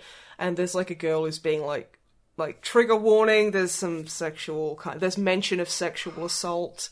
But the good thing is like she's talking to him about it, and he's like, okay. So he goes and finds her uncle, cracks him in the skull, takes him to an abandoned place and murders him horribly after getting a confession on tape. And I'm just like, that's satisfying. I like that. So he does that. And like it's like he has like a really close, like weird relationship with his mother. And they're they're both very intense. And it's like, you know, I didn't expect it to go where it did, and it went there, and I was like, oh, I actually like that. Bittersweet, but it's good. So yeah, it's also, yeah, like tocophobic. It starts with like them going, oh yeah, we're expecting a baby. And then like in the middle of the night, the woman wakes up, goes for a pee and realizes her water's broken. I'm like, okay, I'll just skip forward. So I skipped forward because I was like, I don't want to see no pregnancy or birthing scene. That's horrible. That's just disgusting to me. And I literally skip a couple of minutes ahead, and the little preview on the Netflix, like, skip ahead thing, you know how it shows, like, a little, like, preview image of where you're jumping to? It was just a baby's head sticking out of a vagine. And I was like, oh, that's the second movie I've seen, like, a baby crowning in. And the first one was, like, Knocked Up, which was a supposed comedy with Seth Rogen. I do not believe Seth Rogen has ever been in a real comedy. Well, I also, like, you know, you I don't believe legalize he's ever tell a weed joke. and he doesn't have any jokes. I've told this story before, but yeah. I got halfway through Green Lantern before I realised that he was supposed to be funny in it. Like, that's not even a joke. Like, I was sitting there going, why is this movie so weird? And then it was like, I got to a point, I was like, oh shit, no, that was a joke. Oh wait, all those lines that were just weird before, they were supposed to be jokes. Yeah. Oh. Yeah. Oh. Yeah. But anyway. So that was a bit funny and also horrifying. And I skipped... And Sorry, Green Hornet, not Green Lantern. Shit. Yeah, like, no wonder you didn't like him in that. Because he wasn't in it. I was just thinking, have I forgotten Green Lantern so much? Like, no, that checks out, that's fair. I don't... It's fine, everyone's forgotten Green Lantern, so I can actually say he's in Green Lantern and no one would notice. No, because no one's actually seen it ever. Oh, they saw it, they just instantly forgot. Yeah, basically. Anyway, really intense, like, fantastic performances across the board. Really good dark, but in a borderline satisfying kind of... I really can recommend it. And, like, Sean William Scott, Jesus Christ, I don't think he's aged at all. It's so weird. But yeah, no, fantastic actor. Absolutely fantastic. But yeah. I watched Sinister. Okay. Which is, that's got... which one is it? Because there's two of them. There's Ethan Hawke and Christian Slater. It's Ethan Hawke. That's the one. It's about this guy who's a writer who goes... You should probably mention that you get those two actors mixed up, because otherwise that seems like a really bizarre aside. I get them mixed up because they were both quite, like, popular heartthrobs around the same-ish time, and that's just... They kind of just blend into it, even though they look nothing alike. Yeah, it's not a Matt Damon, Mark Wahlberg situation where it's like legit which one is which. Yeah, exactly. But and he's like, he moves his family out, him, his two kids, and his wife, to this house where, like, a bunch of people were fucking, like, there was, like, trigger warning again for suicide, basically all hung themselves off a tree, and then one of the kids was never found. Wife doesn't know, and he's basically like, 10 years ago I wrote a really good true crime story, and it basically got him loads of money and loads of fame, and now he just hasn't been able to do it since, like, write a decent book that hits that hard. So he's like, he's like doing the thing where he thinks he's broke. We bought a second house, but oh god, we're so broke. Now I need to go and, like, write a horrifying story about all these hanged people. And it's like... So it's kind of like found footage, because he looks in the attic and there's, like, just a crate of, like, home movies, and they've all got, like, really, like, ironically twee names, like, Hanging Out in the Yard, and it's just filming, like, the people hanging and dying, and he's like, oh shit, can't go to the police about this because I want my money and fame. And, like, there's, like, another one where it's, like, a dip in the pool where, like, all these people drown tied to, like sun chairs in the pool, and just, like, horrible shit like that. And he's like, So when you say found footage, you mean that there is an aspect of it where he has found the footage and he is watching it. Just 'cause I don't want to give people the impression, because the found footage movie is a very particular that's thing. true. That's fair, thank you.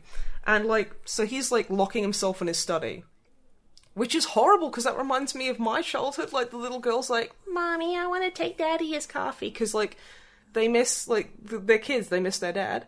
And so she's like, okay, here's his coffee.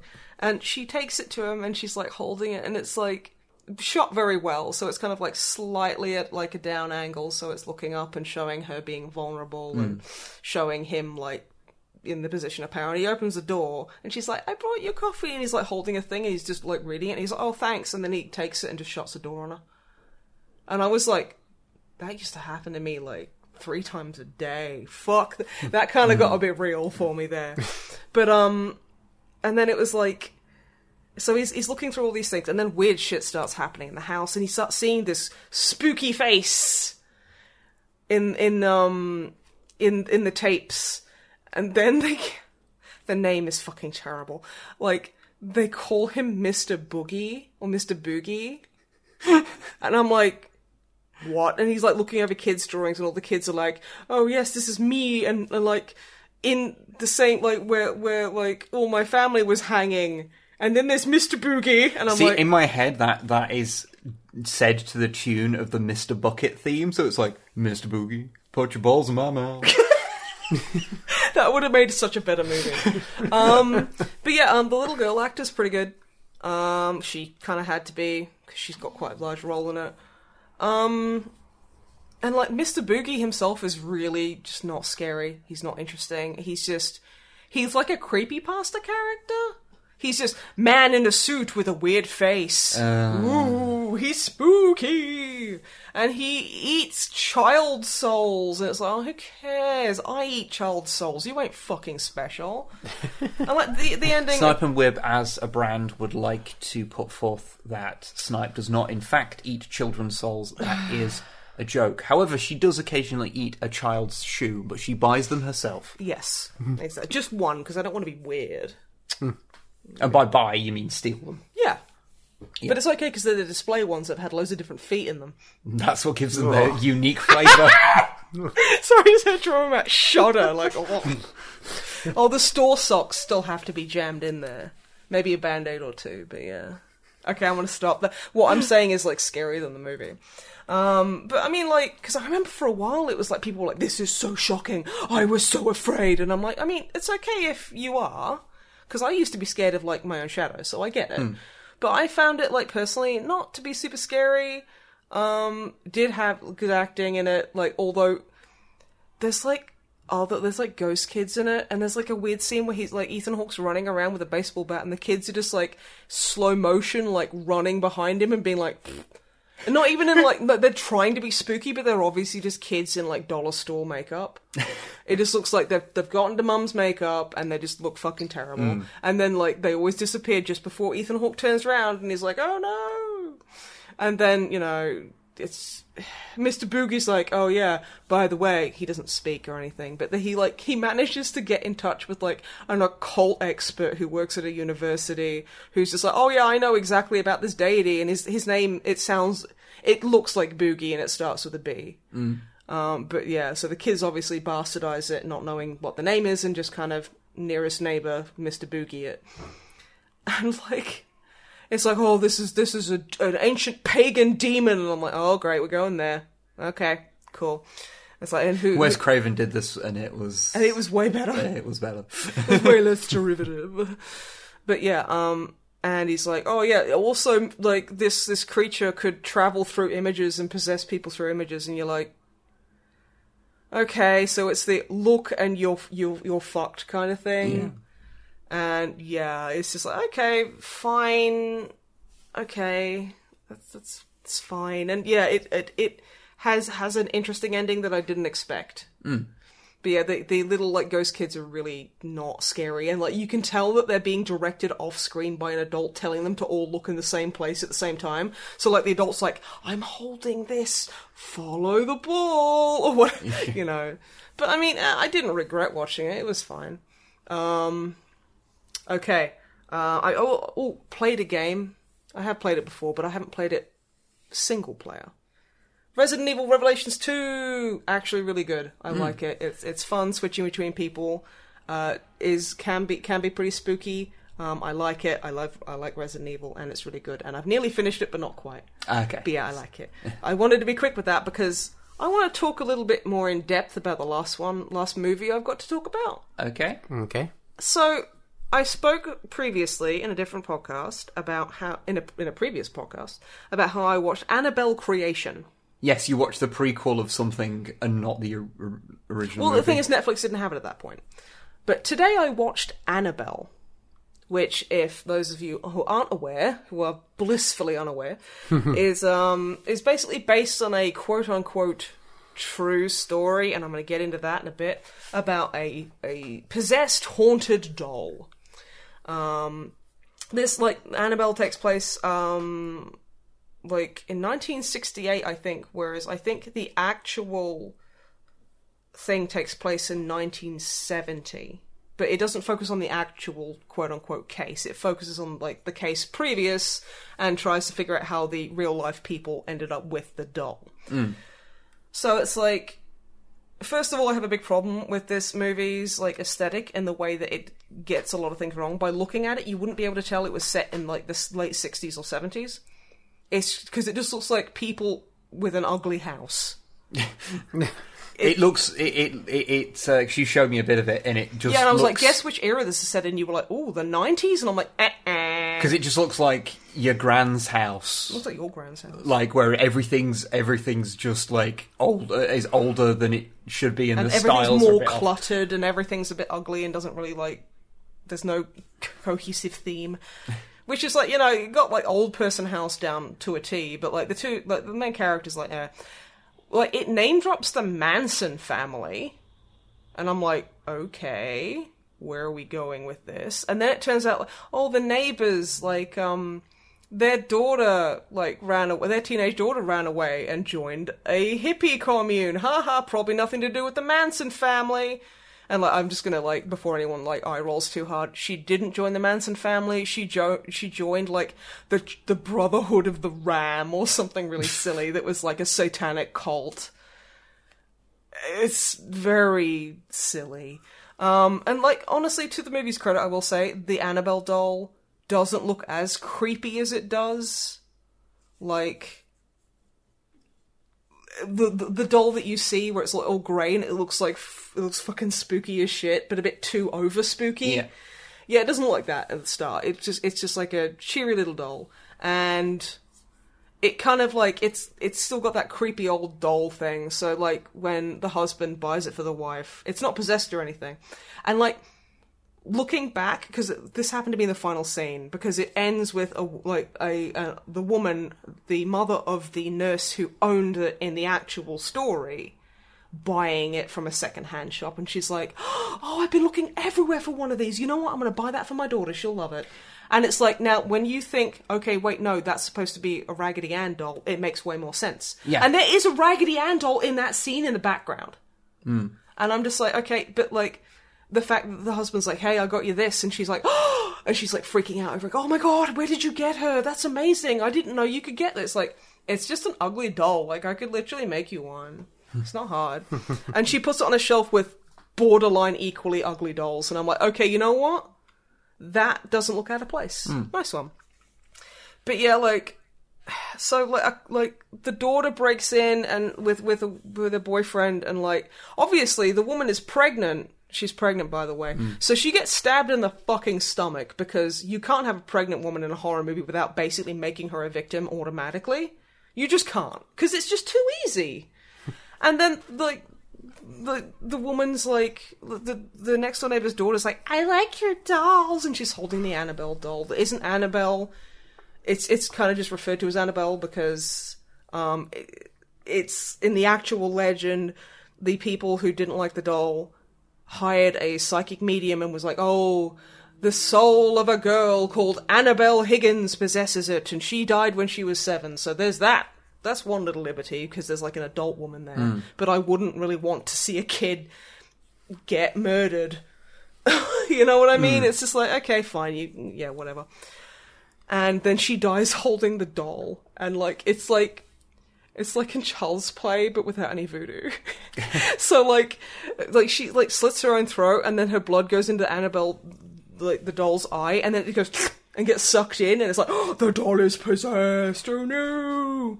It do the suck. It do the big eye suck. So it kind of just, like, progressively gets worse and worse, and then the fucking evil spirit makes popcorn set fire, and they're like, shit, that made my water broke, and she has a baby, and blah, blah, blah. And, like, I'm really angry because it did have a magical woman of colour. But she was, like, the purest, most amazing character, and I'm so mad that, like, I was sitting there the whole time going, you're just gonna kill her. You're just gonna... spoilers, she doesn't die. Oh, she does. But, like... but it's kind of like... She does or she doesn't? No, she does die, but it's kind of like in a... Okay, so... You get the person of colour to do that. Okay. Well, I mean, honestly, I don't think it was intentional. It was just kind of like, it didn't look great, but I know it almost certainly wasn't intentional. But yeah, and the doll starts looking more and more spooky, and being like, bleh, and like the woman, it's it's not possessed by a person called Annabelle. It's possessed by a, like, literal demon. And, like, you see, like, the doll, like, rise up at one point. It's really funny. And then, like, the woman's like, ah! And literally it's just, like, some grip behind a curtain raising the Annabelle doll. And then, like, it zooms in on its face, and there's, like, a charred skin demon behind it. And I'm like, that's alright. Also, there's one really cool bit of imagery, which I honestly think they ruined by having a scare at the end of it. She's running up from the basement, away from, like, this weird demon that's, like, tormenting her. And she turns around to the stairs, and just at the base of the stairs, there's just this black figure just on hands and knees, just looking up at her. That you can't see its eyes, you can't make, but you know it's like a humanoid figure just staring at her, and it lingers long on it, and I was like, this is really eerie. And then it just like, it boop, and it shows up in front of her and does a screamer, and I'm like, that was some really cool image. I don't know where you would have taken that, but I just thought that was really, really cool. But anyway, it was a fine film, whatever. Now, the interesting thing is, so the real Annabelle doll, the Raggedy Ann doll, is actually currently in the Warrens occult museum in Connecticut.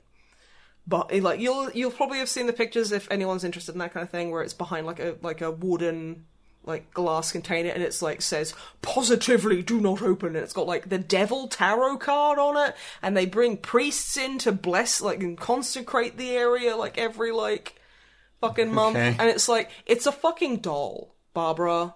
It's a doll. There's nothing wrong with it.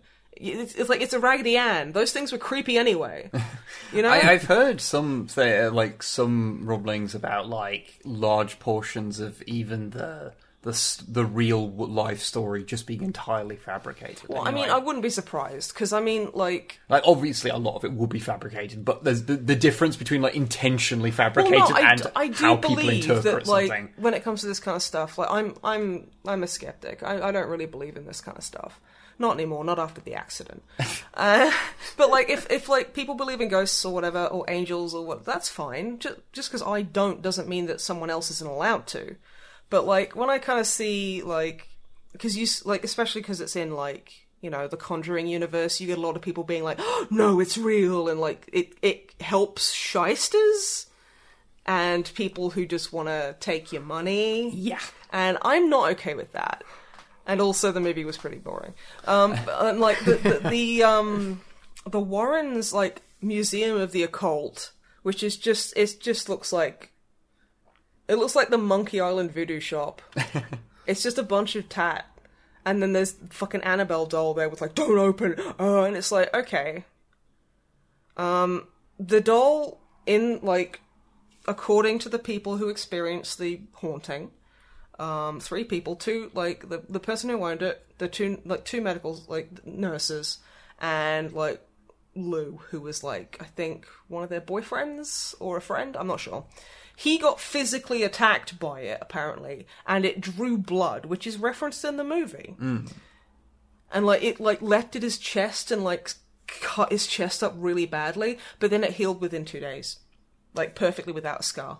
Oh, and I'm okay, so it's this 3-foot dolly is strong enough to take on a fully grown adult, cause serious chest lacerations that heal after a couple of days, but it can't break out of glass. And people swear they can see it moving in the glass, and it would leave notes around the house. It's what, you're out of bread, Margaret? It's bitch, buy more Pop-Tarts. That would be fucking hysterical. But it's just because I went into a deep dive of possessed and haunted dollies after I watched it, because I was look, I'm sure some people genuinely believe this, and that's fine. But the fact that, I don't know, the Warrens seem like they are kind of just hucksters trying to get money and fame out of spooky shit, so I don't know. There's a lot of big famous ghost stories where you dig a little deeper and you go, oh, these... I'm not saying I don't know about the story, so I'm not saying this of these people because I don't know. But quite often you look into it and go, oh, this person's just a famous liar. Okay. or some people, especially in those days, even till this day, psychosis and stuff is not much is understood. So, I used to hallucinate a lot because I didn't realize I only slept 2-3 hours a day and was so fucking sleep deprived. I used to see all sorts of spooky shit, and I was like, oh god. And yeah. So it's there's what I'm saying is there's multiple explanations for all this kind of stuff.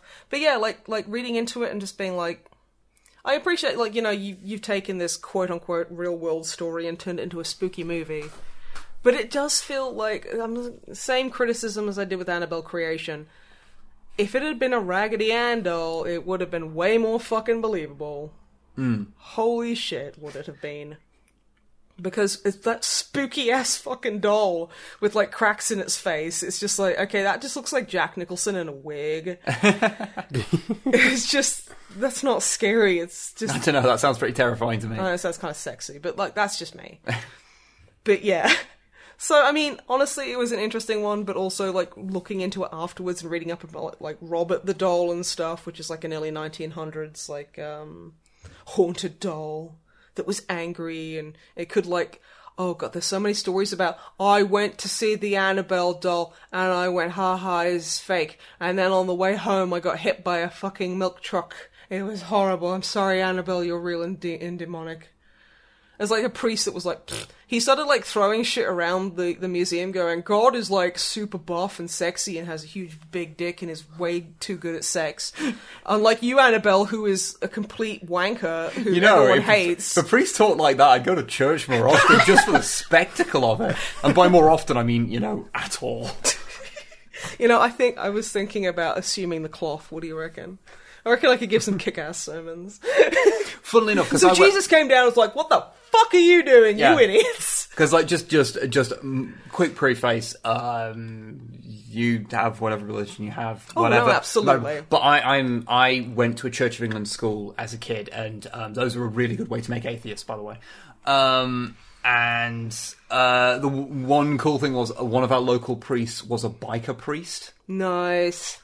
I had a bus driver priest, and so he had a leather jacket with a painted picture of Jesus on the back. Oh, he had like a Jesus patch. Yeah, and not a patch, he like hand painted leather jacket. Oh my god, that's so okay. That's dedication. And he rode a bike and everything. That's really cool. It was actually pretty cool.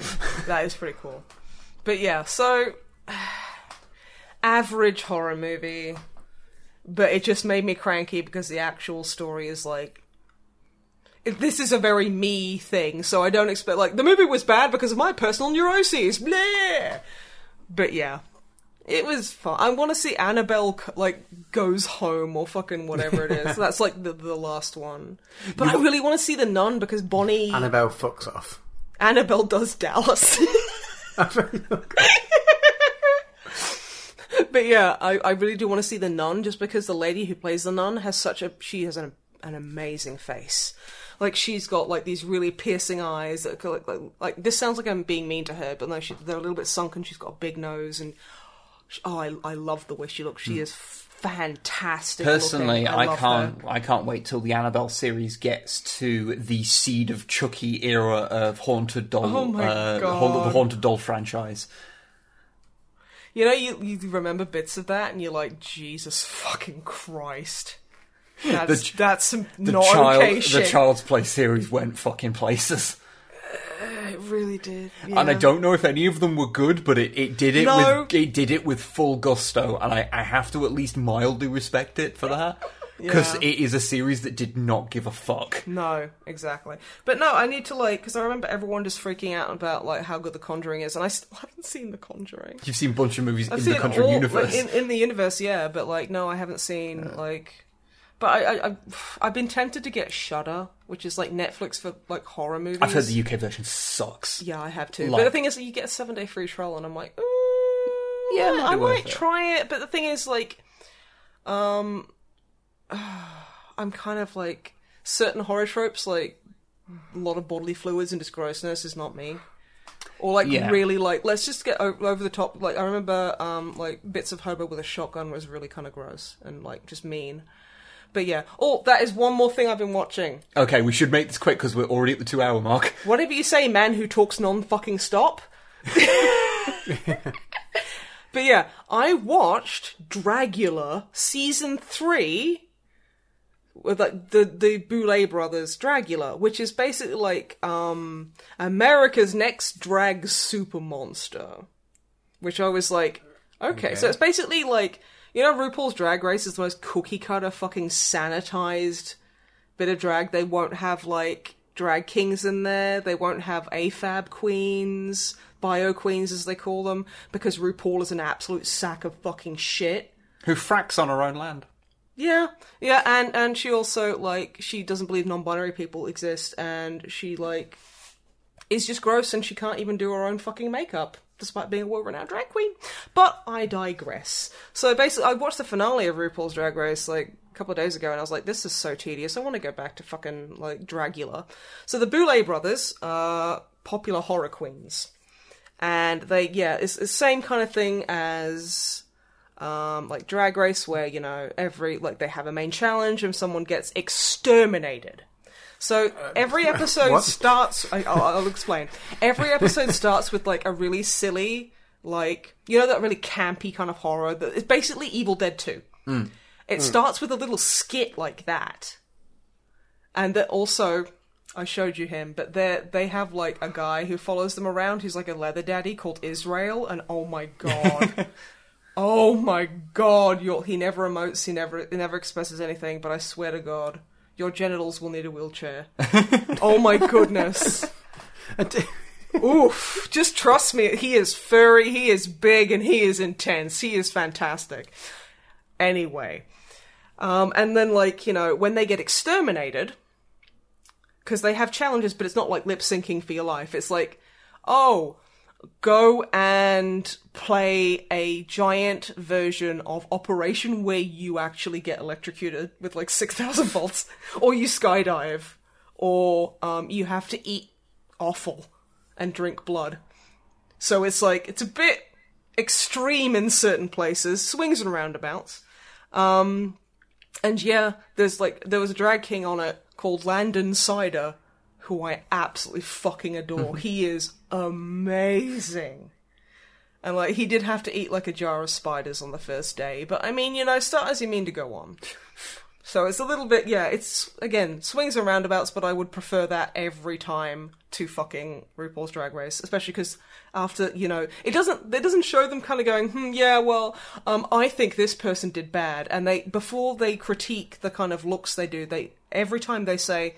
Drag is art, but, you know, and art is subjective and we can't judge you on that. However, what we will be judging is how you kept to the brief of the challenge with your dress. So, like, with your costume. And I think it's like, you know what, that's really good. That's really mature. Mitigates the harshness that's inherent to any of those kind of reality shows. Yeah, exactly. So they go, you're, like, we all love your drag, however, how recognisable is it for the theme that was given? So, you know, that kind of stuff. And, like, it just kind of, like, you don't know who's quote-unquote exterminated after the challenge until you see, like, a little horror skit where they're walking home through the woods after their car's broken down, and then they get murdered. Like, really slapstick, like murdered, or, like, one of them gets, like... Like they're in a slasher movie. Yeah, like they're in a slasher movie, like, one of them, like, you know, is, like, trying to start their car, and it's, like, it's really creative, and it's interesting. It's like, that's a cool way to send people off. But yeah, and, like, they have the thing, like, the reunion at the end of, like, the one before the finale in RuPaul's Drag Race, where they kind of just sit down and have a bit of a chat, and, like, they get involved, and, like, you know, they're, like, it's nice. Like, there was one person on it who I was just kind of like, okay, I agree with a lot of what you're saying, but the way you're, like, she was a bio queen, and she, like, she did, like, so there's filth, right? And she would just, like, pour, like, use sanitary, like, products over herself that she just kept in the freezer for a bit. As you do. And it's just like, okay, like, if you want to do that kind of stuff, that's fine. But also, that's a fucking health hazard and it's gross. It's like, oh yeah, so I froze a poo for a while and now I'm signing autographs with it. It's just too much. But, you know, and she would kind of, like, people would be talking offhandedly about something and she'd go, the meat industry is murder! And I'm like, yeah, but, like, they were talking about, I don't know, Chuck E. Cheese or something. Can you just fucking keep it under your hat? Or when she was giving critique about her outfit that was made entirely out of, like, sanitary products, she started screaming and carrying on about how, like, she did it perfectly because, like, people have periods, and if you don't like that, then you're, like, just the worst. And then she started screaming and punching tables, and I was like, okay, I admire your energy and your will to try and do positive things, but Christ, you just won't shut up. Like, there's a time and a place for anything. Apart from, like, frozen tampons, maybe. Honestly, how you describe this person, it sounds like the fact that a certain branch of reactionary YouTube kept getting angry at a fictionalized version of feminism for years. They manifested this as an actual person. Yeah, I mean, she's not that bad, but like, you know, she's kind of like, she's just like, okay, she's a bit too passionate in the wrong kind of like ways. Yeah. And it's like, okay, that's fine, but you also need to realize that these people are on your side. They're not your enemy, and they do for the most part agree with you. But you should stop fucking interrupting and screaming over them about how they're being anti-woman for thinking that, you know, pouring like fucking used menstrual products on yourself is like a bit gross. Because it's like, it's not the fact that they're menstrual products, it's the fact that it's bodily waste. Yeah, it's that's the used problem. part. That's the part. But yeah, that's what I've been up to. Okay. Well, this has gone quite long, so we'll do the questions, but we'll go through them quite quickly. So, Matthew, what is the address that people should send them to? onlydrummermatt@snipeandweb@gmail.com. Excellent. And would you like to tell us the questions that people have emailed into us? What would you do if he said no? I'd say okay then, and the podcast will be over. Oh. The podcast might have a chance of being a sensible length. Wow. No, we've Unlike gone beyond me. that. Okay, first up, Mika. Hello. What do we think of the new Assassin's Creed game? I love the fact that apparently it's not impossible to model women now. And Femme Viking is amazing and I love her. I'm gonna probably wait till it's on sale because I haven't played an Assassin's Creed. The last one I completed was the second one, and I was like, yeah, that's fine. Last one I played was Black Flag, and I played it on the PS3 where it has a frame rate of about 25, so I didn't play it for very long. It's more cinematic that way. Yeah. What about you, Drummer Bum? I haven't seen much about it apart from its Vikings, which seems quite cool. But yeah, I haven't played one since the first expansion of the second game. Brotherhood? Brotherhood? Is Yeah. it? Or, yeah, I haven't played one since then. Yeah, I got did into enjoy that them and at I the was time, like- but I've managed to get fatigued of them despite not playing them just because of the Yeah, I whole think it's yearly 'cause there's a new one thing. Yeah, exactly. And the story got so fucking insane. Yeah, I think it was when it got really obsessed with just doing Ezio over and over again. Yeah. I just kind of Yeah, it's stopped like, caring okay, instantly. okay, Ezio's a cool character. You know what stops him from being cool? The fact that you won't fucking leave him alone. Yeah. But yeah. So yeah, I honestly, I hope it's going to be good. Yeah, and the fact that they've stopped doing it yearly is a good sign. Absolutely, yeah. Mika's second part question was, how much did The Witcher, the Netflix show, hinder your hobby times? I haven't watched it yet. Yeah, neither have I. I really need to. Yeah, I literally am looking at my desktop and it's got like a Witcher fucking like wallpaper on it, and I'm like, yeah, I should probably get around to that. Yeah, I'm sure we will, and I'm sure we will have thoughts. I'm sure it will also hinder my hobby time. Yeah. All this hobby time that I have. Oh yes. Guy Satans wrote in, not with a question, but with a recommendation. So Okay. I heard you like Silent Hill. I think this is Yes. directed more in the snipe direction. Definitely. There's a new game on Steam that's described by some as a worthy predecessor. It's called Lurk in the Dark. Oh, I will actually The first chapter of which is free. Apparently, although there may or may not be more chapters. So, you know, but that it's seems one to be of the way. those. That seems to be the way with horror games.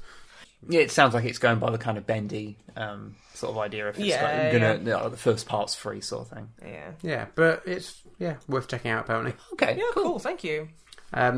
Octavian. Hello. If you were to fall to chaos, which god do you feel you'd pledge yourself to, and why? What do you mean if? I'm stuck between Korn and Slanesh because, well, obviously I am. What do you think? I don't know. And I feel like two of us should say what the other person's is and then rotate round. I feel like you can't decide this yourself. Okay, no, that's good.